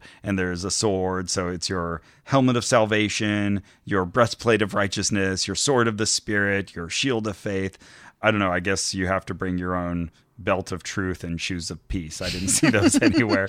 But sure enough, there was a kid. Did you know that off the top of your head? Did you look at the list and you're like, no shoes? Well, I did remember no belt, no shoes, Wow. but I don't know if I would have, like most of them, I can remember the names that go with them. But yeah, I did Okay, have to. so we should clarify. I looked to double check. Okay, let's explain what the full armor of God Yes. is for those who didn't grow up in church camp. Yeah. So there's this verse that says, put on the full armor of God. And it's all metaphorical, right? It's like, this is the outfit you put on to do God's work in the world. And so every piece of the outfit represents something metaphorical in your war as a human against evil. Yeah, and so applicable to a group that defines themselves as apologetic, where they are defenders of the faith. Yeah. So just like, as a homeschool wife, you need to keep in mind certain things that you have to do to keep your husband happy. So must you, as you defend God in the public space, you must have these items. And this word apologetic might sound like something else to other people. So apologetic means never having to say you're sorry. So in Christianity, some people feel like I shouldn't have to explain it. Like people should just be immediately tempted by the story of Jesus, and the ones who will follow are the good ones. And then other people who I think have a more rational perspective are like, no, if I'm going to be asking people to do this thing called Christianity, I should be able to articulate why, and I should be able to answer questions thoughtfully. And that's where you get your Rosses and your Carries. That's right. Lifting to the top of the group. Take it seriously. Like cream. And then being scuffed off by better theories in 10, 15 years. Yeah, they often cite 1 Peter 3:15. Be ready always to give an answer to every man that asketh you for a reason of the hope that is in you. Yep. So yeah, you've got this full armor of God that's in Ephesians 6. It like spells it out in the Bible. And we've joked on the podcast before that I always would like see these illustrations and have this mental image of all the pieces that you're wearing. But I'd think like, well, okay, you're wearing a belt, but there's nothing really covering It's a real Donald Duck situation. covering your nether regions or your legs or anything like that. So I said that as guys putting the cardboard covered in duct tape armor on this 12-year-old boy. Oh, right. I walk up and I said, you always feel like it's been missing something to cover your legs. And both the troop leader and the boy both say, yeah. Yeah. But then the troop leader says, well, that's why you have this. And he indicates the big shield. Oh, sure. And I said, okay, all right, that'll do. Yeah. Cover your junk with the shield. That could help. I'm picturing a nude person just like carrying their shield in front of their junk. Yeah, oh, don't hit me here. And then he said, oh, it should be even bigger, like this one over here. And he points to a different one. He said, but that's too heavy for the kids to carry. He did have an answer, but I love that there was this moment of like, yeah, you're right. Yeah, absolutely. We've all thought about this. Yeah. Glad I'm not the We only agree. one. There's a problem. We don't have a solution. And of course, I'm not the target audience. Again, second time this day, I'm not a young boy, so they're not going to put armor on me. Mm-hmm. So I'll keep moving on to my class. I do hear him like shout out to another little family passing by like, hey, you want to try on the armor of God? And they don't take him up on it. So, Aw. Did you put it on? no. Too small. Well, yeah, again, I wasn't the intended wearer of the armor. I'm sure if I had asked, they would have let me. I was named a squire in a forest recently. Okay. And it was clearly something that was intended for younger people, but I was still selected from the audience. Thank you very much. All right. And was asked to give a story about how I've been patient recently. And I did. I said I had to wait for the soup down at the restaurant, and I was very nice about it. All right. Like And a good then- squire. Yeah, exactly. And then some idiot next to me just goes, I held a bag. And I was like, what are you, 6? That requires Which no she patience. was. But it was also like, that has nothing to do with patience, you idiot. So anyway, I'm the best squire at that forest. Yeah. This was at Santa's Village. Clearly. Okay. All right, good story. Thank you. I like it. All right. Also, I couldn't wear armor because it was time to head to the Bible in Motion. I didn't want to be late. So I went back into the Answer Center, and this time I went downstairs. So that's where they had like all the exhibitor booths in the big central area. But they also have all these classrooms around the outskirts. So you go down these various hallways, and there's like a 1A, 1B, 2A, 2B kind of thing. And so I was in room 1B, and they had a little marquee letting me know this is where Bible in Motion, Old Testament would be. So once we were all seated in these blue chairs, and they were just rows of chairs, probably could have seated about 80 to 100. Okay. This was probably the highest like ratio of like kids to parents that I saw. So there were 22 kids I counted to 30 adults, somewhere in that. Oh, wow. I'll tweet at you later to ask if I should say more than 20 kids. Okay, yeah, thank Or you. 22 kids. Yeah. And then I'll come back and edit this And then I'll be episode. like, and are you saying that you know for sure it was 22? You'll see. You know, 'cause I'll need to yeah, know I feel that. it's approximate. So Yeah, maybe I with should that, say that's more okay. than 20. Oh, Or okay. you can say around. Around, okay. I would recommend around in Around your, or in your about. situation. Okay, Yeah. circa Yeah, circa's good. Yeah. 22 kids. So my first thought was like, okay, I could have fit in, like, we could fit more people in here. Why was it so hard to get tickets? Why did I have to Yeah, come I was thinking that too. But I guess if begging there's to lots of talks. Miss Vivian? Yeah, and I can say now, like, from how the talk went, there was no, like, point to capping it. It wasn't like, we can't handle more than 50 people in here or something Yeah, like that. okay. Anyways, that's just me grumbling in the background. But no, that's annoying because we wanted to go to the later one so I could go. yeah, exactly. Right. They could have accommodated more people. Yeah. You could have fit in that busy mom's guide. They wouldn't have kicked you out. Your whole Very ship kindly. is about carrying a bunch of beings and you can't let me in there? Touche. Yeah. 2x2 shay. What's the matter? Can't fit another? Can't let another two in? Yeah. Can't I'll let us in stand 2x2? I'll stand in a cell. We should have used that. We should have. Noah didn't turn any animals away. Why are you turning Mm-hmm. us away? Oh man, we had the wrong tack for this thing. Oh, shoot. Too late. Yeah, I wonder how different the second session was, the original session. I wonder if it was a carbon copy of what we did the first week. Yeah. When was that going to be? June? July? Oh, no, it was like the next days. So like Oh, I was okay. there May 9th through 11th, and then the original dates were May 12th through 14th. Okay. That's So- when Miss Vivian had her psychotic breakdown. I assume they had all the same talent and just, had them come earlier than they were going to and kept them through the whole thing. Okay. Anyway, so I'm sitting on the right-hand side, kind of midway, and surrounded by families, and I'm just this loner weirdo by himself. A woman with the Answers in Genesis staff shirt comes up. It's like kind of a bright Superman blue, and she's wearing her staff lanyard. She's got glasses, tied back hair, and she gives an intro, points out the exits, tells us to keep our phones on silent, but the important thing is she's introducing speaker Brian Osborne. Okay. So we've mentioned him previously because he was the guy who did the intro for Ken Ham. Oh, right. Okay. He's an author, teacher. He co-hosts Answers News. I guess it's like a regular segment they put on. Okay. And he has a master's in teaching, and he taught Bible history at a public school for 15 years. Oh. And I'm thinking, wait, what? Bible history at... So I Yeah. guess maybe it was presented as kind of like, here's a secular subject, history of the Bible. I mean, yeah. I had a world religions class in high school. yeah, I could see Yeah. them making a case for that, but still, it kind of perks the ears up. Yeah, Like, that's interesting. Yeah, history of Bible. Okay. So his name is Brian Osborne. B-R-I or B-R-Y? BRY, Brian Osborne, and with an E at the end? but don't BYOB. Osborne with an E at the end, yep. Got but it. no U, not one of those U Osbornes. Okay. We're all Googling it. You got with him? Yep. Okay. Yeah, good looking dude. Strong features, a little bit of gray peppering the hair there. He said he was born in 77, so that would put him at 45. Oh, yeah, and after teaching the high school class for 20 years, nearly 20 years, he's been teaching, should I say about 20 years or no? He's been teaching Christians to defend their faith, and that gets a lot of applause. And he was already up there, so it's not like he came up. It's a small room. He couldn't have hidden anywhere and like popped out like, hey, I'm here now. So Oh, sure. here's a picture of him. So he had a light blue Yeah. button-up shirt. Uh-huh. He's got khaki pants. Crew cut, haircut. Got a belt of truth. Uh-huh. Yeah, crew cut, haircut. Yep. And Got an Apple Watch, oh, fancy. blue shirt. J. Crew style kind of shirt. Yeah, this is the guy who you expect to this. Yeah. Yeah, totally. Totally. And he works for Answers in Genesis now for the past 8 years. Let's see. So almost 10. That's right. That's exactly right. So it was sweet. One of the first things he said is, I got to show off my family. So he put up a slide. There was a TV screen of his family. So he's got... Very handsome family. Yeah. He's been married for 24 years. And they have a 4-year-old... So almost 25. They have a 4-year-old daughter. Yep. 4-year-old daughter, looks to be adopted.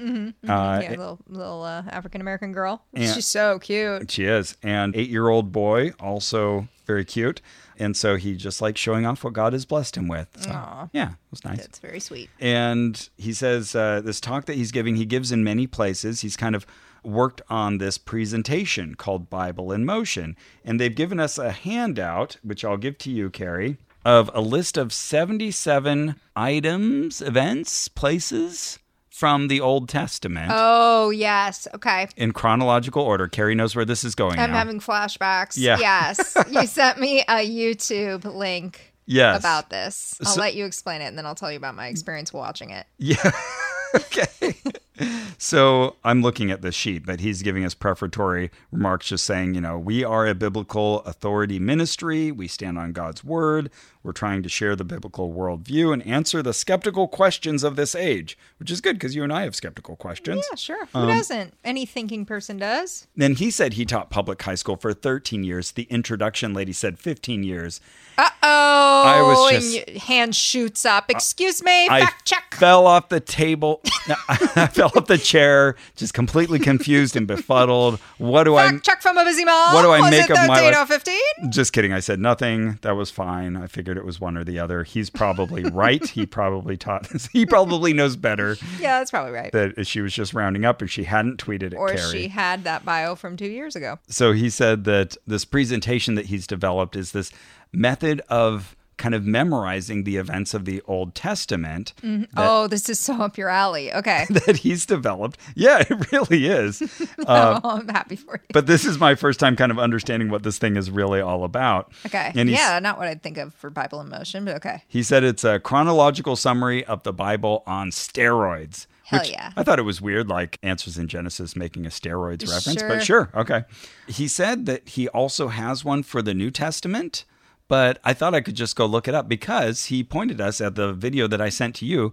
There's a YouTube video of him doing all of these motions. Not only is he saying these chronological events and places of the Old Testament in this list of 77 that he's created, he's also doing little motions with his hands.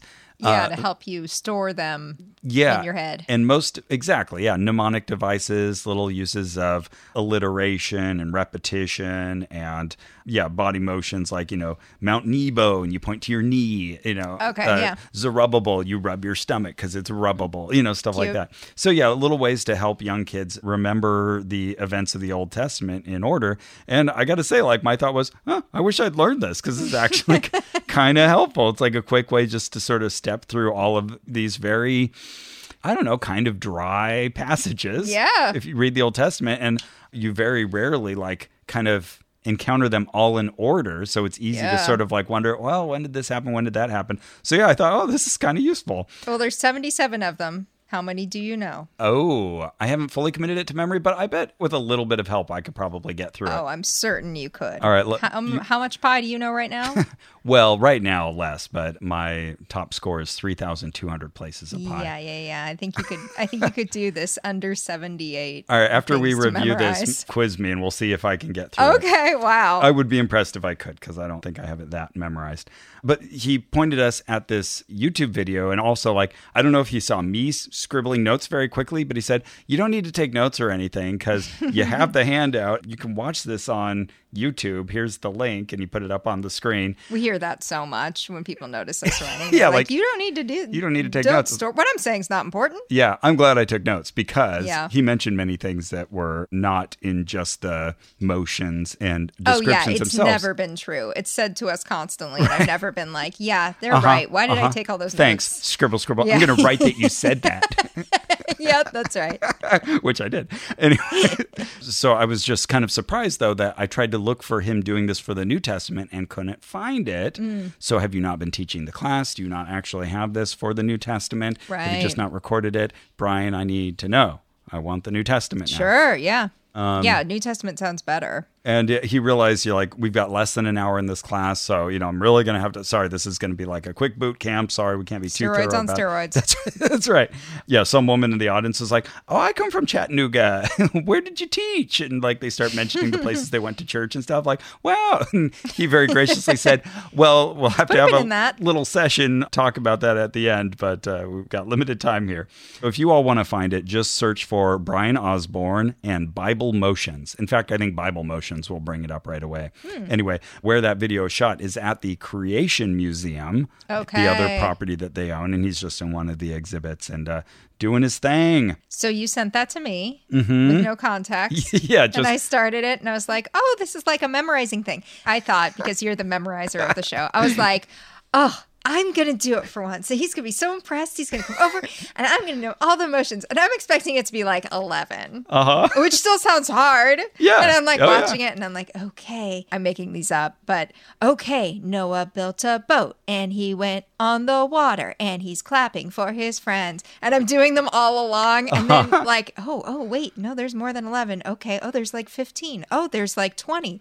Oh my God, there's like 30. Oh no, there's more than 30. Oh my God, it keeps going until finally it felt like 100. And I went through this whole journey where I was like, Ross has memorized all of these, hasn't he? And then 3/4 of the way through, I was like, it's impossible. Even Ross hasn't memorized this. And then finally, it's like my whole world was becoming destabilized around me in 3 minutes of this guy shouting word salad at me. It was really an adventure. Your text of this process made me literally laugh out loud. Oh, good. That was hilarious. But little Ross would have been very excited by this, and adult Ross was also pretty excited about this. I didn't memorize any of them. Okay, fair enough. Well, to his credit, he even said, I'm going to show you this just to show you what the motions look like and scare you to death. Because he realizes it does have that effect on people. Okay, this is a lot. Yeah. But yeah, the idea is to kind of create these little chains and similar sounding things that kind of lead you from one section to the next. So he does the whole thing for us live in person, refers us to the YouTube video. Hey guys, Brian Osborne here from Answers in Genesis. If you took my program, The Bible in Motion Old Testament, these are the motions that you learned in that particular class. I'm going to do them for you now, so you have them as a reference tool to come back to and watch and review and practice, and hopefully share them with other people as well. So if you're ready, here we go. They are creation, fall, flood, nations. 4,000 years ago in Persian Gulf, tastes like salt, Sarah, Abraham, Lot, Terah, Tigris, Euphrates, Haran, Paradise, Promised Land, Mediterranean Sea, Sea of Galilee, Jordan River, Dead Sea, Israel, Ishmael, Isaac, Esau, Jacob, Joseph, Egypt, Israel, Egypt, 400 years, bondage, Moses, let my people go, Pharaoh, no, 10 plagues, Passover, Red Sea, Mount Sinai, 10 Commandments, Tabernacle, Levites and priests, offerings and feasts, counting the faces, Kadesh Oasis, 12 spies, wonders, dies, Moab, Moses, second law, Mount Nebo, Moses dies, Joshua, Jordan, Jericho, divide, conquer, south, north, divide, settle, 400 years of judges like Deborah, Gideon, Samson. Everyone did that which is right in their own eyes, except Ruth, Samuel. United Kingdom, 120 years. Saul, David, Solomon. Kingdom splits, 400 years. North, south, Israel, Judah. 19 kings, 20 kings, 0 good kings, 8 good kings. Prophets speak, shape up, or ship out. Assyria, Israel, scattered. Babylonia, Judah, exiled, 70 years. Persia, Judah, returns. Zerubbabel, temple. Esther, queen. Ezra, people. Nehemiah, walls, 400 years. Christ. There you go. Keep doing them. You'll have them in no time. See you guys. So then he starts giving a little talk on kind of these things in the Bible. And so he gives a little more context than just the names themselves. Mm-hmm. So the first ones are creation, fall. Okay. You're putting your hands over your head. Yeah, so he has motions. Yeah, so creation, and I don't know, his hands are floating over his head. Steeple kind of, yeah. Yeah, I'm not sure what that actually means. He didn't describe all of them. Some of them were obvious. Some of them he said, like, this is my best attempt at a palm tree, you know. Right. So then fall, and then flood, and then... Which looks a lot like creation. Nations. Oh, nations, right. I remember that. Yeah, so the hands go down for fall, come back up for flood. I guess because you have an antediluvian canopy or something that's above your head. I don't know. Water coming down from above. Yeah, water probably. And then nations, his hands kind of flutter out to the sides to show that people got dispersed, right, at the Tower of Babel. So those first four were essentially everything this whole Ark encounter is about is just the first 4 out of the 77. That's what's really important to Ken Ham in this ministry. Yeah. Just thought that was kind of ironic. And he lets us know why we say it was 6,000 years ago, because that was taken from our biblical birth certificate. So in the Bible, it gives you these very detailed, so-and-so begat so-and-so, right. So-and-so begat so-and-so. And it even tells you, like, they were this age when this person was born, and then they were that person was this age when the next person was born. So you can kind of put together how long this all spanned. So that's why Bishop James Usher was able to say it was... Specifically, I can't remember exactly what it was like, 6,280 years ago. I don't know, something like that. And like he had like a specific night. It was like October 25th or something crazy like that. That what happened? That the earth was created. Whoa, he had a specific date of the creation of the earth. Yeah, now I've got to look this up. Wow. And it's not like 0. It is not. Huh. But, you know, he'd crunch the math. Oh, okay. It was October 23rd, 4004 BC. Okay. That was the first day of creation. Wow. He'd worked it out just from... Wait, another 20... Oh, the 23rd. We had a bunch of 21s in our list of predicted end dates from our various people. Oh. There were a lot of 21s and a lot of October. Yeah, good point. Like good old... Lone Star, Homestar Runner Ministries, Homestar TV... Ministries, those people who we went to their actual end date, and nothing happened. Oh, what's their name? It's like home buffet. Okay, I was trying to think of the little old dude. Oh, I can't. Harold Camping. Harold Camping. That's who I was trying to think of. I know what you're talking about, and they had a terrible name that sounded like something else. Forerunner Ministries. Forerunner. That's that was it. Yeah. That's it. The man-child. Yeah, October 23rd. Hey, that's like Avogadro's number day, 4004 BC. Anyways, so I don't think they specifically hold themselves to that level of specificity, but that's the idea, is that you can look at those birth records in the Bible and work yourself back to 6,000 years. The fall was real. All of this actually happened. The flood was real. And the gospel starts in Genesis, not Matthew. That's one of his big talking points that he gives talks about. Yeah. You said you just bought one of his books? I just bought his Kindle book as we were sitting here, yeah. Hey, okay. I didn't buy any of his books. Okay, this is called Quick Answers to Social Issues. Okay. Here's just one line from it. It's important to note that if evolution were true, it would be impossible to coherently argue that racism is wrong. Oh, interesting. Okay, this is a point that will come up here, because later on he mentions that we only have one race. And they keep mentioning this. This was in Ken Ham's slides as well, when he would show these two little castles firing cannonballs at each other. One of them was the castle of secular humanism, and one was the castle of creationism and God's word. And one of the flags raised up out of the creationism one was one race.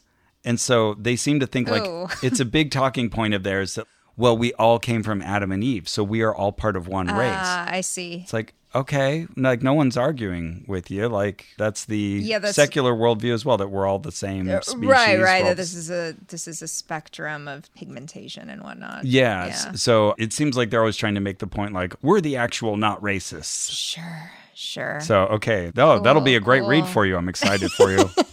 I see. Isn't the Bible sexist? What's the biblical take on feminism? Are social justice and intersectionality part of the gospel? Oh, Yeah. he answers it right off the top. Okay. That's always nice. Yeah. So the question is, are social justice and intersectionality part of the gospel? First sentence. No.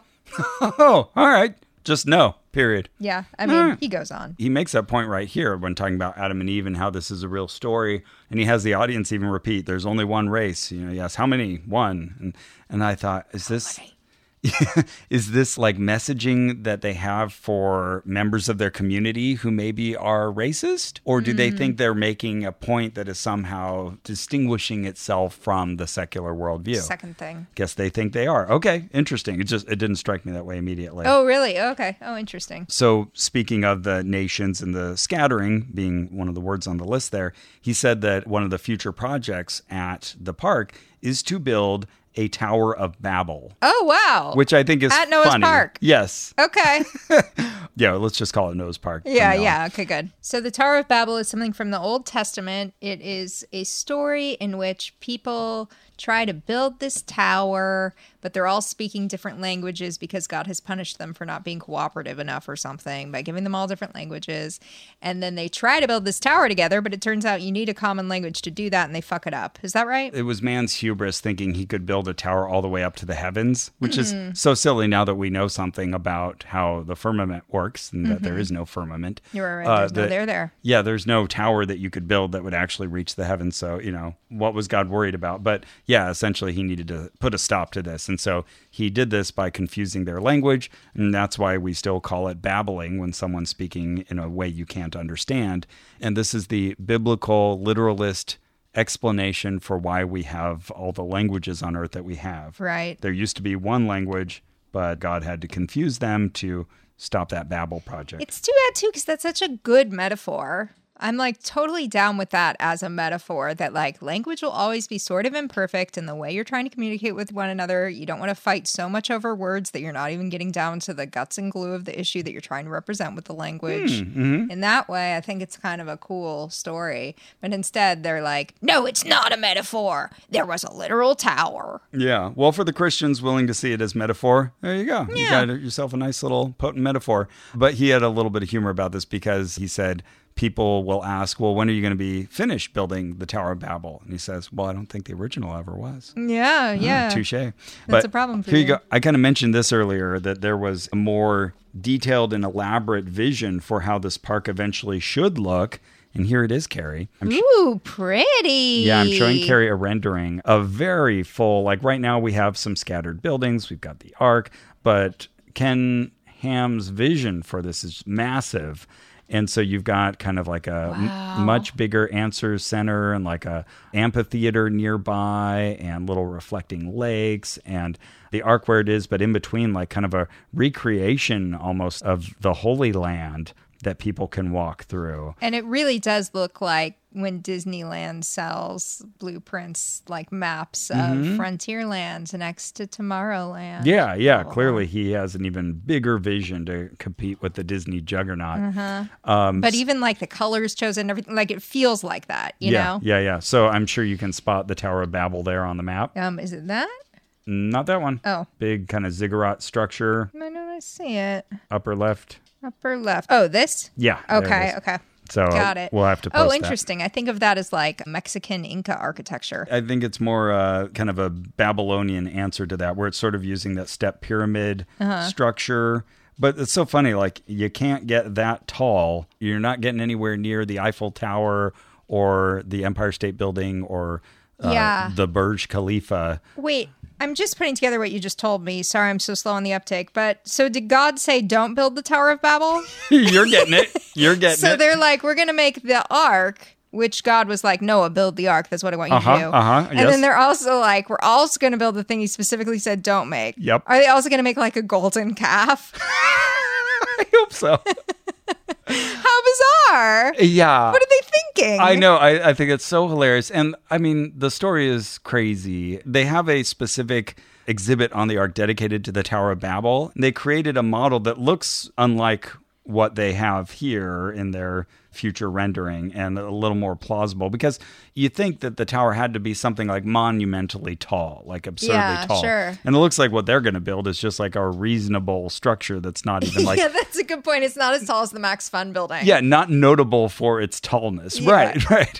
And, they're telling us that humans were just as capable back in these times. So presumably they could... Anyways, yeah, I see a lot of problems with them building their own Tower of Babel, but hey, do it. That's very strange. I'm down Maybe for they're it. trying to usher in the end times. Oh, maybe. Or create a bunch of new languages. Maybe they've noticed that we've lost a lot of original languages from various smaller groups, and they're thinking we just need to add to the language diversity of the world. Noble. I'm sure that's exactly what they're thinking. They give and they give. Okay, so he moves on to point 5. Now we've moved forward in time because, as we mentioned, by the time the flood happens, like a quarter of the Earth's history has already gone by, which just floors me. I'd never thought of it that way.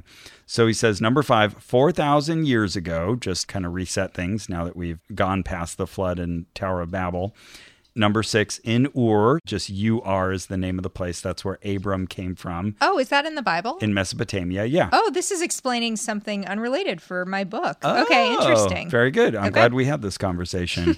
Persian Gulf. So a lot of these points are about geography. A lot of them are about people. A lot of them are about events or happenings. Then he says, tastes like, number 8, salt.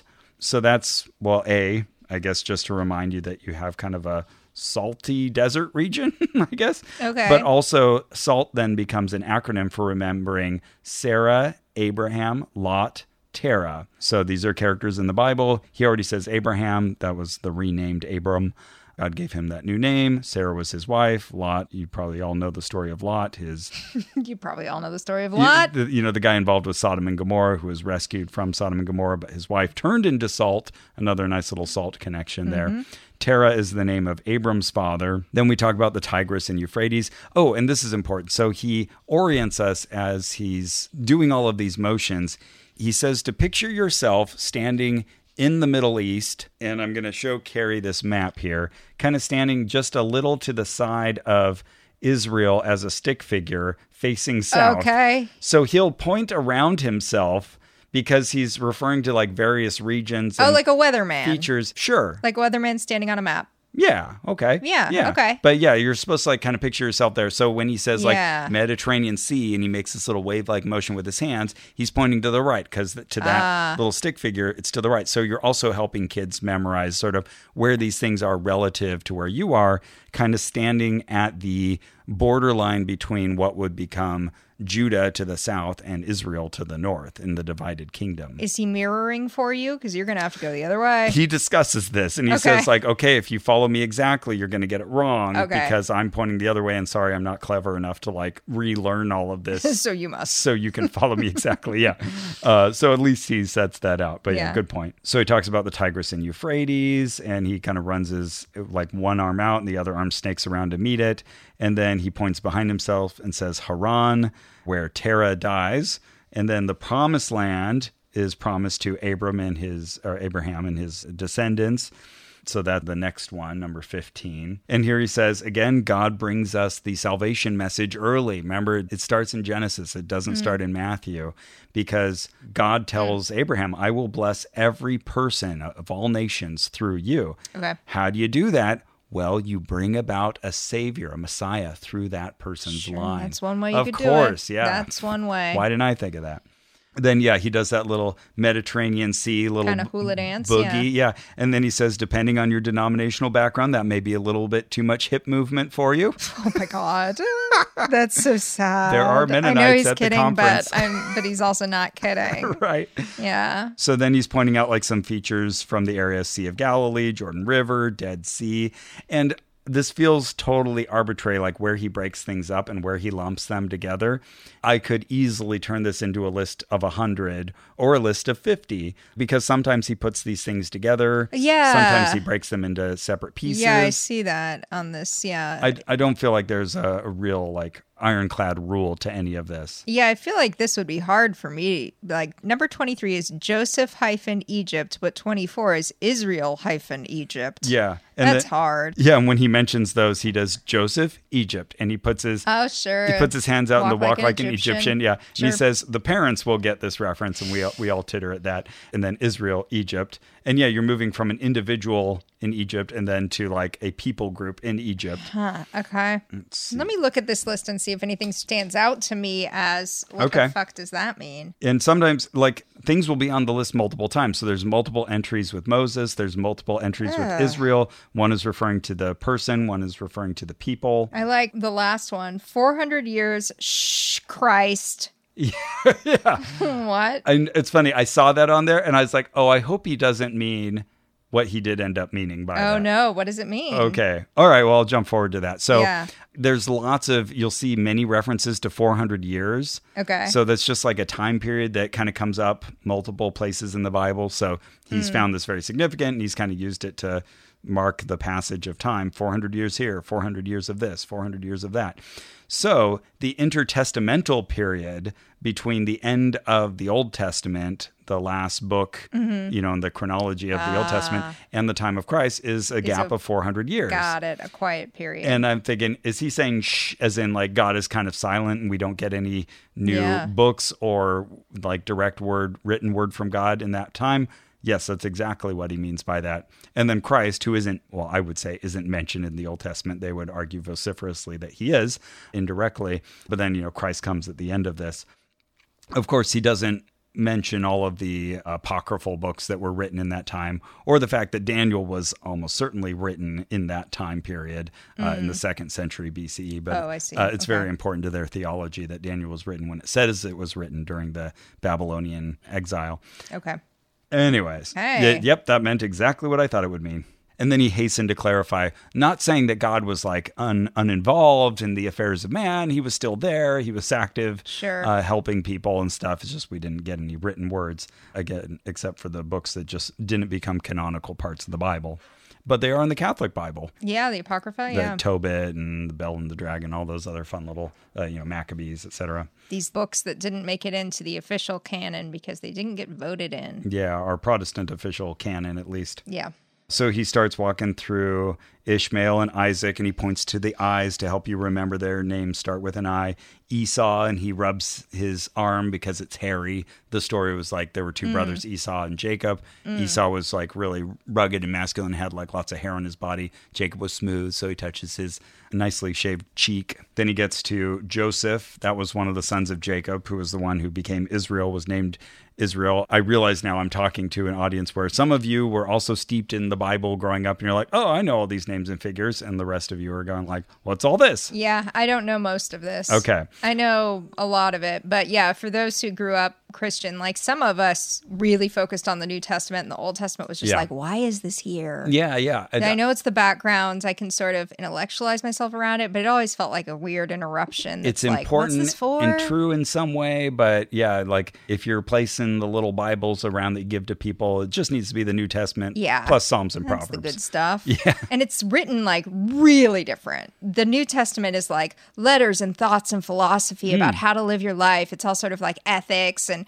then the Old Greek Testament. inspired. Yeah. The Old Testament is like John had a twin and he went and he took the twin to the water and then the twin drank the water, but the other twin died. What do you think of that? And I'm like, what? Why? Why are we talking about this? Why is the donkey talking? Yeah. Why is the axe head floating? This doesn't make any sense. Yeah, and already like I'm seeing the utility of this because again, you're taught these stories as a kid, but usually not in any kind of order. Right. And so you've got all these figures and you start to kind of work them out. Oh, this person was roughly before this person, but having this ordered list. It would help you connect it all. Yeah. I would have totally memorized this as a kid. Yeah. If that were a thing to do, this is how you'd do it. Mm-hmm. That's right. Yeah. If this is so important that we really focus on this one people group's history above all others and really. You could. Yeah. Instead of the Akkadians or the Babylonians or Persians or Greeks or all these other interesting cultures or, across the sea, you've got the Maya civilization, all these other things you could be learning about. No, we really focus on first century Palestine and, a couple hundred years before and after. I'm not going to pick on the person for whom this is fun, like Ross. Yeah. But I'm also not going to pretend this is valuable work we all need to do. Sure. You know what I mean? So he stopped to talk about Joseph, who was sold into slavery by his brothers. Like Joseph in the Technicolor Dream coat. Yeah. His father gave him that coat, and the other brother's like, oh, I see Dad loves you more than he loves us. Let's sell him to Egypt as a slave. Oh my God, I forgot that's where that story goes. Yeah. That's not a coat story. So he tells the story about how Joseph was so kind that when the brothers came and later on needed to borrow grain from Egypt, that he forgave them and he gave it to them. Though he did pull a little prank where he had them arrested as they were leaving, their youngest brother. But, it was all in good fun. Anyway, so we move on to Israel, the people, and 24 out of 77, we've just finished Genesis. Wow. And we're on to Exodus. Which is the first book of the Bible. Okay, so wow. Everything else gets a little more compressed here. So we've got a period of 400 years that they were in bondage in Egypt. Of course, archaeological history tells us no evidence of that actually happening. Right. Then you got Moses, let my people go. Pharaoh, no. So as he's doing this, Moses has a staff that he puts down. So you make that little motion with your hands. Pharaoh crosses his arms across his chest to look like an Egyptian mummy and turns his head to the side and says, no. So all of these motions are helping reinforce the memorization. So the whole talk is him listing the movements to you? Yeah, and then just talking through those biblical events and giving some of his perspective on them. Oh, wow. Then he talks about the 10 plagues, the Passover, and how that was a foreshadowing of the cross as well. The fact that they had to kill all these poor lambs and paint their blood over their doorsteps so the angel of death would pass them and kill all the Egyptian firstborn and not the Israelite firstborn. Okay. Carrie is dissociated. Yeah. I'm just like wondering, are there sharp objects in the room? How do you gouge your eyes out if that's what you got to do at this point? Remember, the Passover door was one of those doors mentioned in the Ark exhibit as a predecessor of Jesus and salvation. So then we have the parting of the Red Sea, Mount Sinai, 10 Commandments, the Tabernacle, Levites and priests. You remember, you used to do the little thing with here's the church. Here's the church and here's the steeple. Open it up and where's all the people? And where's the people? Or depending on how, that's a different one. That's good. Carrie's doing the one where the middle fingers wiggle back and forth. That wiggles. But yeah, depending on how you have folded your church. Did it wrong again. It's automatic. Okay. You can get all the people in there with the intertwined fingers. Here's the church. Here's the steeple. Open it up. Here's all the people. But why are mine wrong? Okay, so it must be like this. Yeah, it's how you interlock your digits. Yeah. There you go. There's all the people. So he did that for Levites and priests, and then he brings his hands up for offerings and feasts. And he warns us you can't lock your fingers when you do this one, because if you bring them up, you'll break your fingers. So, yeah, thanks. I don't think I was going to do that, but I appreciate Bring some excitement to this talk. The warning, Brian. Yeah. Good bit of humor. No, I mean, if everybody broke their fingers. At least. Oh, it would. Yeah. Suddenly I'd be awake. See how well the Answers in Genesis first aid situation is. So he had us kind of walk through all of them earlier, but here he has us walk through parts 25 through 36 together. So every now and then we get up and all of us in the audience just kind of fumble around I can't keep up with you. This is ridiculous. So then 37 is counting the faces. So this is when in the book of Numbers, now we've gone to that third book, 37. We're on 37? Okay. In a list of 77. Okay. Let me recommit. Okay. So in the book of Numbers, they take a survey of how many men are present, of the Israelites who have escaped Egypt, and there's 600,000 men. Okay. So we don't know how many women and children there are, but the estimate is always about 2 million people who are wandering through the wilderness. Fuck the women and children. If we learn anything from the Bible, fuck the women and children. Women and children are secondary. So then you get to the Kadesh oasis. So he has this little tree flapping in the wind, an arm waving on his elbow. And Moses sends out 12 spies. So Okay, I'm listening. So there's a spy story in the Bible? Yeah, so there is. Okay, So here we go. they've escaped Egypt, they've wandered across the desert, and they're going to now inhabit the promised land that Israel's been waiting for all this time. Right, That was okay. promised to Abraham. And so these spies go out, and there's 12, of course, because there's 12 tribes. So one person okay. from every tribe. Okay, so they go and they find all of these big people, like giants that live in that land, and they're like, oh, this is very intimidating. How can we ever defeat them? And sure enough, the land is flowing with milk and honey. Who knows what that even means literally?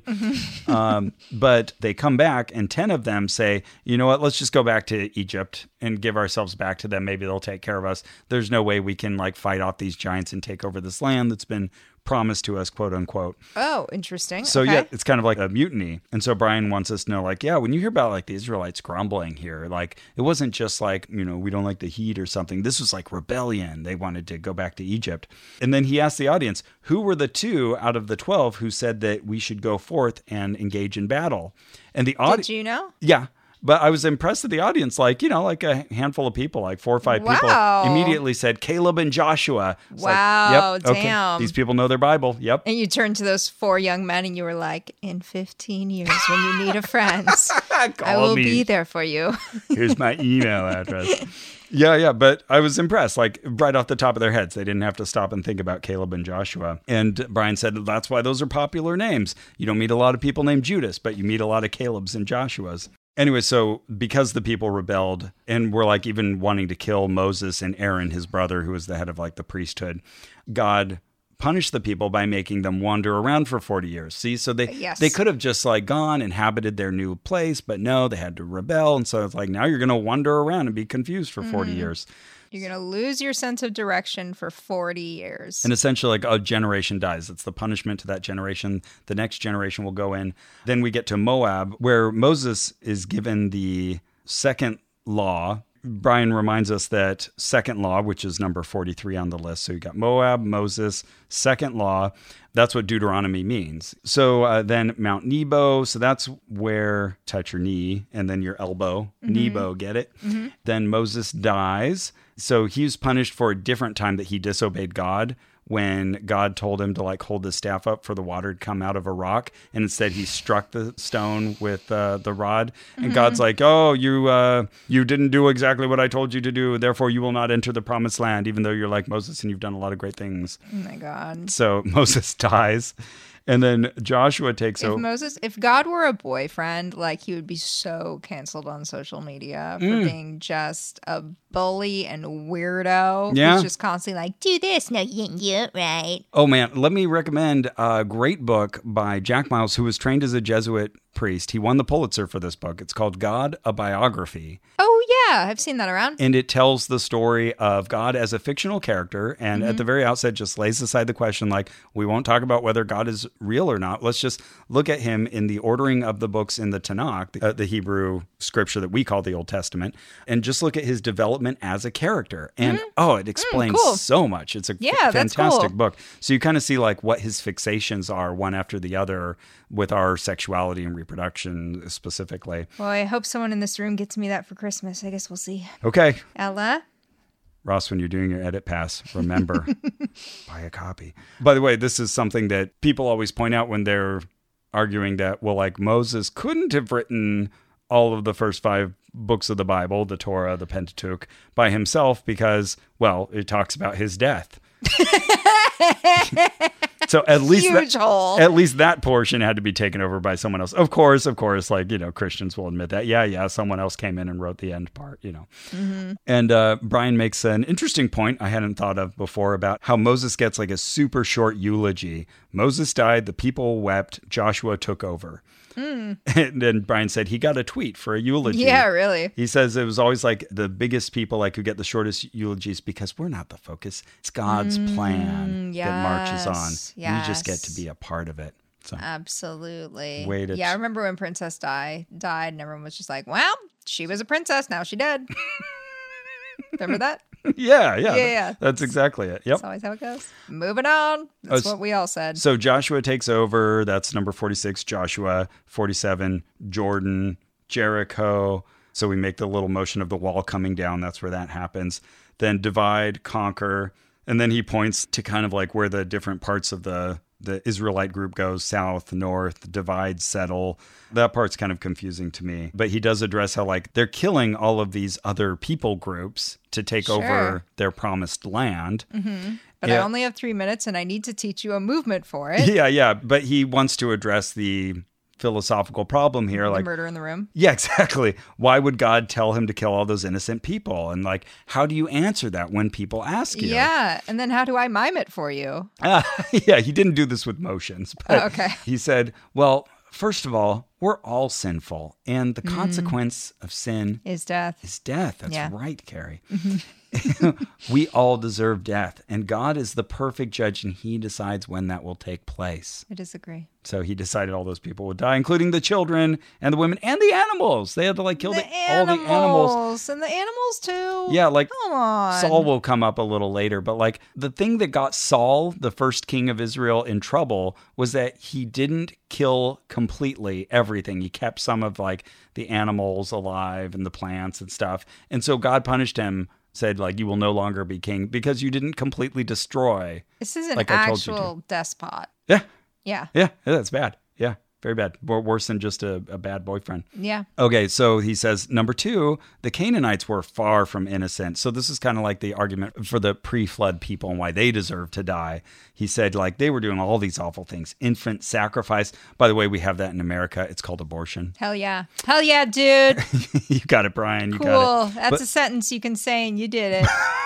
But this was post-birth sacrifice, and they're atrocities that I won't even mention because there are children here. Wow. It's in the Bible, though. Yeah, that's right. This thing that we're memorizing all of this detail about. I guess maybe he thinks he has some additional extra-biblical research on that. Anyways, he's like, it's horrific. It was so bad. So if we could have seen that happening, we would have called for someone to intervene. They just had to go. They were judged by God.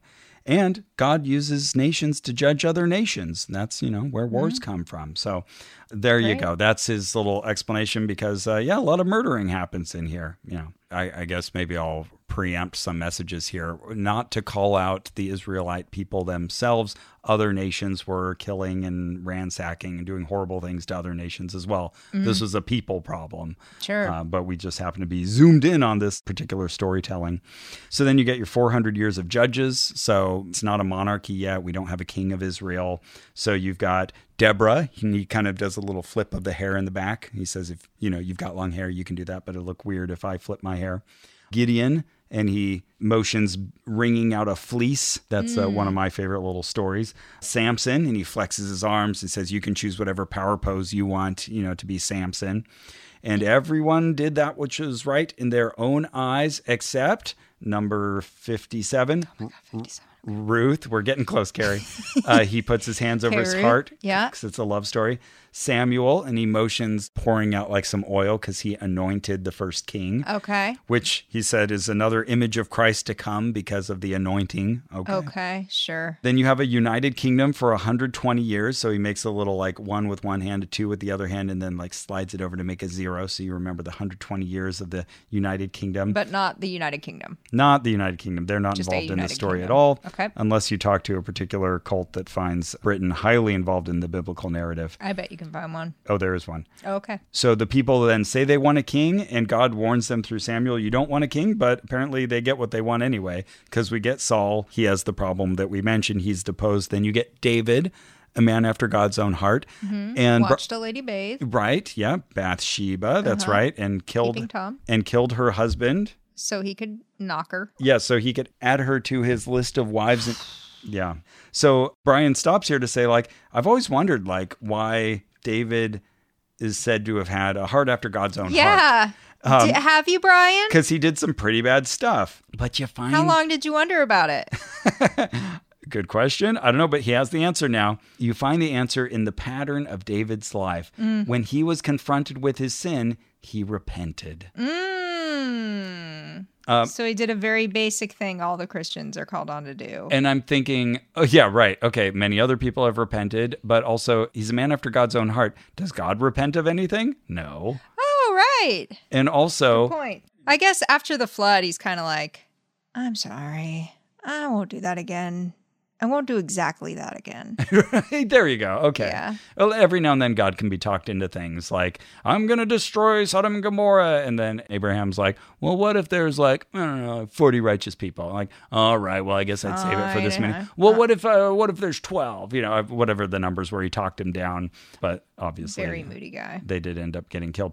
But I was immediately thinking something that's always bugged me is that they say multiple marriage polygamy is wrong. But David... Wait, who says it's wrong? Like the church in general, but Answers in Genesis specifically, like makes a point, like it's wrong. So they're saying like when confronted with his sins, he repented of them. Nathan, the prophet, comes to David and confronts him after the whole killing Uriah the Hittite, sending him to the front of the battle so that he'll die, so that David can have his wife Bathsheba. But he doesn't confront him for all of the wives he has. Like, hey, maybe you shouldn't have so many women. Maybe you don't need this many women. Yeah. They never confronted with that. Anyway, so Solomon is the next number on the list. Brian talks about how he asked for wisdom, and he was wise in every way except in regards to women, because he also had many wives, and he brought in wives from other cultures who worshipped other gods, and he started to worship those other gods. So, oops, Solomon, not very good. Then there's punishment because of the worship of other gods. The kingdom splits. Again, 400 years. Okay, 64. Kids need to know all of this? Yeah.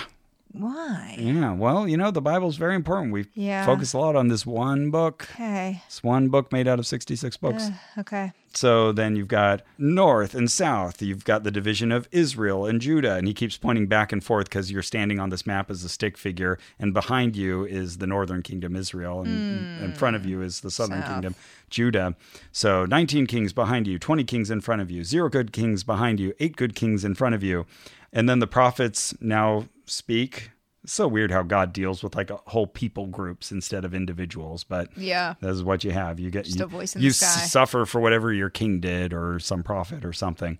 Anyway, so then the prophets come and they speak, shape up or ship out. And I want to know about that moment. Like, is there just a voice in the sky and everybody turns heavenward and they're like, that's God? You do have very rare instances of that, like where God shows up as like a cloud or a pillar of fire or something that like everybody can see and kind of acknowledge.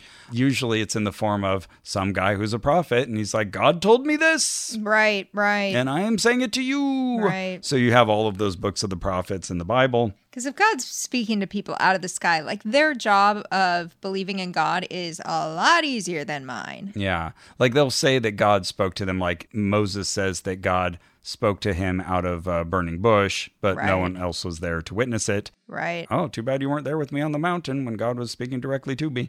And then like God speaks out of the whirlwind to Job. So there are stories where God audibly speaks. Burning bush is actually an interesting example. I'm thinking about my psychopathology class at Harvard. Oh, and how like there's this one feature of listening that is a suggestion of psychosis proneness. And I have it. Oh. Yeah. Okay. So like if you hear... What's the indicator? If you hear like your own name in the wind or in water. Oh. That's like a suggestion of it. So the way you react to it is obviously the most important thing. If Sure. you're aware like, that's weird. My ear brain does is that doing thing. this. Yeah, my ear does that thing. And my ear does do that thing. But I've just never had the reaction of, oh no, like the faucet's talking to me or whatever. Wow. Yeah, I just don't have that. Wow. Thank goodness, right? Wow. What a line to tread. Yeah. Yeah, but I'm fine. Okay. Hey. I do sometimes wonder, though, about, like, the time that I thought I was haunted and the CO. Like, I'm like, oh, maybe I was, like, uniquely vulnerable to a situation like that because I have madness in the family. Yeah. Yeah. Oh, well, know thyself. Yeah. That's the first step. That's cool that you have the tools. That's right. All right. So then this is where Israel and Judah get the smackdown, essentially. And so Assyria overthrows the Israelites. If you looked at it from a secular perspective, you could just say every now and then you lose a war, but this is always interpreted in terms of like, oh, well, God is punishing us for X collectively as a people group. So Assyria overthrows the northern kingdom. Assyria, Israel, scattered. That's number 69. 69. I know you like that number for some reason. Then number 70 is Babylonia. So a couple hundred years later, Babylon overthrows Judah. That's the southern kingdom. So they're exiled. And then you've got 70 years, not 40, but 70 years of captivity. That was foretold through the prophet Jeremiah. He makes the point here that Isaiah also named a pagan king from Persia by name hundreds of years before he was even born. And he asked the audience, do you know who that was? And 2 people answer immediately. 2 homeschooled children? Adults, I think, were the ones who answered. But okay, sorry. Tell me the question again. Okay. Isaiah named a pagan king from Persia by name hundreds of years before he was even born. Wow. We've mentioned him. We mentioned him on the podcast before because Trump has been called like the return of this figure. Oh, wow. Phoebe Quantz. That'd be great. Cyrus, my grandfather's name, which is, I'm sure, what distracted me the last time you told me. Okay. Well, he was helpful because he was the king of Persia and he conquered Babylon and said to all the Israelites, like, yeah, you can go back if you want now.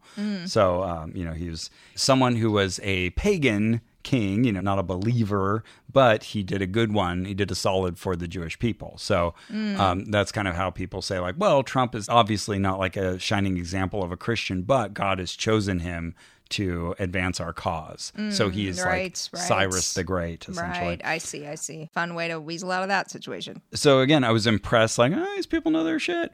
But also, like, they probably don't know that Isaiah is not thought to have been written by one person named Isaiah who wrote the whole very large book. It was probably written in like 3 or 4 passes of multiple authors who added additional sections. And the passage in particular was from chapter 45, which was written much later, like probably around the time of that captivity, probably by followers of Cyrus or like people who knew him or of him. He was already a contemporary figure and they added to the book of Isaiah. So that's a better explanation rather than the first Isaiah having written about this in 740 to 700 BC. Sure. They have very different views about the biblical authorship timeline than I do. Anyways, I digress. You? Yeah, me? Yeah, sorry. Lots of digress. So I digress. All right, so then Persia leads to Judah returning. Then you have Zerubbabel. You rub your belly. Rub the belly, okay. He builds the temple. And Brian says no significant like spiritual meaning to Zerubbabel rubbing your belly. That's just to help you remember a weird name. Then you have Esther, and he kind of stirs an invisible pot. Stirs like a witch's cauldron. And he says queen, and he puts a little like tiara on his head. Then you've got Ezra, another one of the prophets, people. So he just gestures at all of you. Referring to the multitude of people. Nehemiah, he touches his knee again. Walls. So he's involved in building walls. And then you've got finally number 77. Here it comes. 400 years. Shh. Christ. And we've already talked about that. Dear Lord. We've taken little breaks to practice these throughout with the hand motions and everything. Oh my God. And he says, okay, now let's do them all together. No. You're going to Brian. No one can say you didn't burn calories in this class. So we like step through and we're all just like kind of fumbling to stay up like 2 steps behind him. Because it's crazy. It's way too much. Memorize my idiosyncratic thing. And it takes about 2 minutes to do. That's how long he takes to do it. And we all clap for ourselves. And he recommends a book called 10-Minute Bible Journey by Dale Mason. And I find out that's just another staff member of Answers in Genesis who wrote like a daily devotional to kind of go through the major points of the Bible that would sort of help buttress this system that he's taught us. And he says, okay, well, that's it. Feel free to ask anything. And there's only one question in the room. It's from Ross. It's from me. So I said, I'm just curious. There's a list of 77. Seems like you could have made it longer or shorter. Were you trying to like aim for a holy number, kind of like Luke did with Jesus' genealogy from Adam? I wondered that. Yeah, when I saw 77. Exactly. The Bible 77. loves 7. Yeah. And you know what? I didn't think of this till just now, but he was born in 77. So that could have been a good answer too. Totally. But he said, well, it wasn't that well thought out. I do like the number 7. So that may have been an inspiration when I did this years ago. But yeah, he didn't have any like... Interesting. Work on your story, Brian. Could be a much better story. But he said, yeah, no theological significance to that. So that was Bible in Motion, Old Testament. Okay, well, so you went to Kentucky and watched a guy move his hands around. Yep. Okay, thank you. Well, that's plenty of me telling about homeschooling classes, but there's more. Okay, do we have to memorize in the others? Nothing to that level, that's for sure. Okay, that's good. But I will say, like, young me would have been all on this, would have totally memorized all of that. Well, I guess old me did too.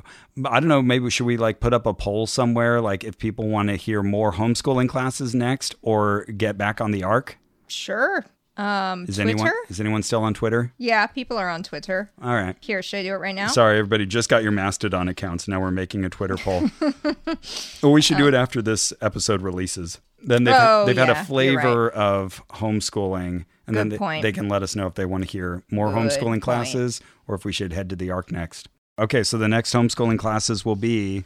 To choose your own adventure. Water, the miracle chemical. Oh my God. It sounds so boring. Yeah, it is. All right. Critical thinking skills. Oh, shit. Teaching critical thinking skills. Okay. And teaching science from a biblical worldview. Oh, okay. That would be what we'd cover in the next homeschooling episode. We'd get all three of those. Okay. Yeah. Got it. Oh, okay. Thank you so much. Thank you for going. Thank you for memorizing. Thank you for being so strange. You're welcome. Well, thanks for getting Brian's book. You'll have to let me know what things you learned from that. Yeah. The transgender movement has taken the Western world by storm. Great. Oh, speaking of which, I should have said in the last episode to go see Strange World in the theaters, but I bet it's still there by the time this comes out. So. Oh, yeah. Your Disney movie. Yeah, we're recording today, November 23rd. That's the day that Strange World came out. Is it good? Yeah. Yeah? Cool. And if you stick around to the very, very bitter end, you will see my name in the credits. It has a lead character who is young LGBT youth. Oh, sweet. This will only reinforce to this crowd that we have an agenda, that we are trying to corrupt the minds of the youths, but we're just trying to tell a very nice story about a family with a father, a son, and a grandfather. Yeah, different ways people experience life. That's right. Yeah, that's what art's for. Yeah, exactly. Exactly. So, hope y'all learned something from it. I'm sure we will. And I am going to memorize every piece of that movie and then repeat it back to you with hand signals. Good. Yeah. No, I can't do it. All right. Well, that's it for our show. Our theme music is by Brian Keith Dalton. Our administrative manager is Ian Kramer. This episode was edited by the very patient Victor Figueroa. Thank you, Victor. And you can support us by becoming a family member at MaximumFun.org/join. Yes. We're both Maximum Fun supporters, and we support other shows on the network. You join us. Yeah, you'll be part of the family. Make this stuff happen. It feels good. Yeah. And remember. You want to test me on it? Really? I don't know if I can actually do it. Okay. Are you just going to do it in order and I'm going to watch see it? If I can do it. Okay. The hand motions won't be exact. Folks. Okay. Creation, fall, flood, nations. 4,000 years ago in in the Persian Gulf, tastes like salt. Sarah, Abraham, Lot, Terah. Tigris, Euphrates. Haran, Terah dies. Promised Land? Mm-hmm. Okay. Mediterranean Sea. Sea of Galilee. Jordan River. Dead Sea. Israel. Ishmael. Isaac. Mm-hmm. Esau. Jacob, mm-hmm. Joseph, mm-hmm. Egypt, mm-hmm. Israel, Egypt, mm-hmm. 400 years bondage, mm-hmm. Moses, let my people go, mm-hmm. Pharaoh, no, 10 plagues, mm-hmm. Passover. Yep, that was 30. Okay. Red Sea, mm-hmm. Mount Sinai, 10 Commandments, mm-hmm. Tabernacle, mm-hmm. Levites and priests, something in feasts, offerings and feasts. Mm-hmm. Okay.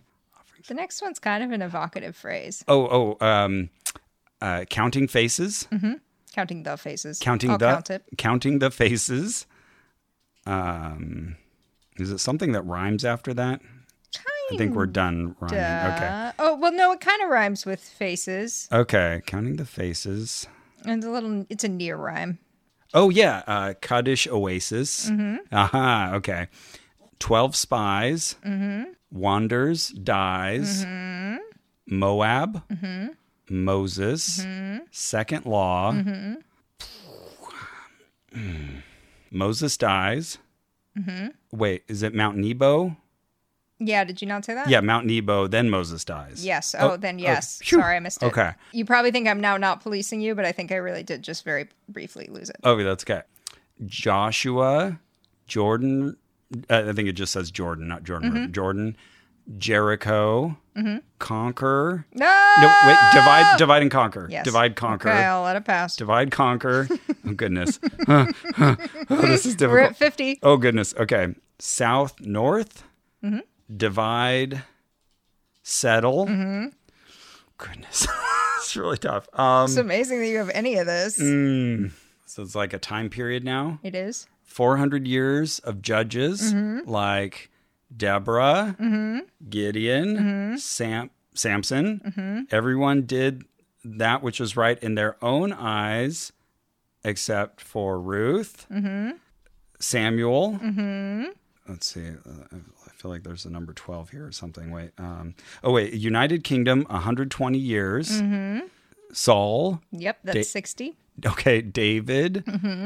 Solomon. Kingdom divided, 400 years. Kingdom splits. Yep. 400 years. Okay. Let's see here. Oh, is this the whole thing with like the north, south? Okay. North, south. Israel, Judah. 19 kings, 20 kings. 0 good kings, 8 good kings. Prophets speak out. Prophet. Wait, am I missing something? Okay. You're kind of scrunching it. Well, the gist of it is like the prophets say, better shape up or ship out. Yeah, prophets speak. Prophets shape up or shape up or ship out. Prophets speak. Okay. Next one is 69. Hey, okay, so that's... and it's got ass in it. Yeah. Assyria, Yeah. Israel, scattered. Yep. Babylonia, Judah exiled, 70 years. Persia, Judah returns. Okay, then we have Zerubbabel, temple. Esther, queen. Ezra, people. Nehemiah, walls. And I think we're on the last one, which is 400 years. Christ. He did it! Hey! He did it! Okay. Something's wrong with him! Yeah, what sign of psychosis is that? Oh, my Lord. No, No, it's really impressive. I mean, and it's obviously a taught skill, so Yeah. you're really good at it. Well, Brian's really good at it. He taught me. Yes, thank you, Brian. He taught me well.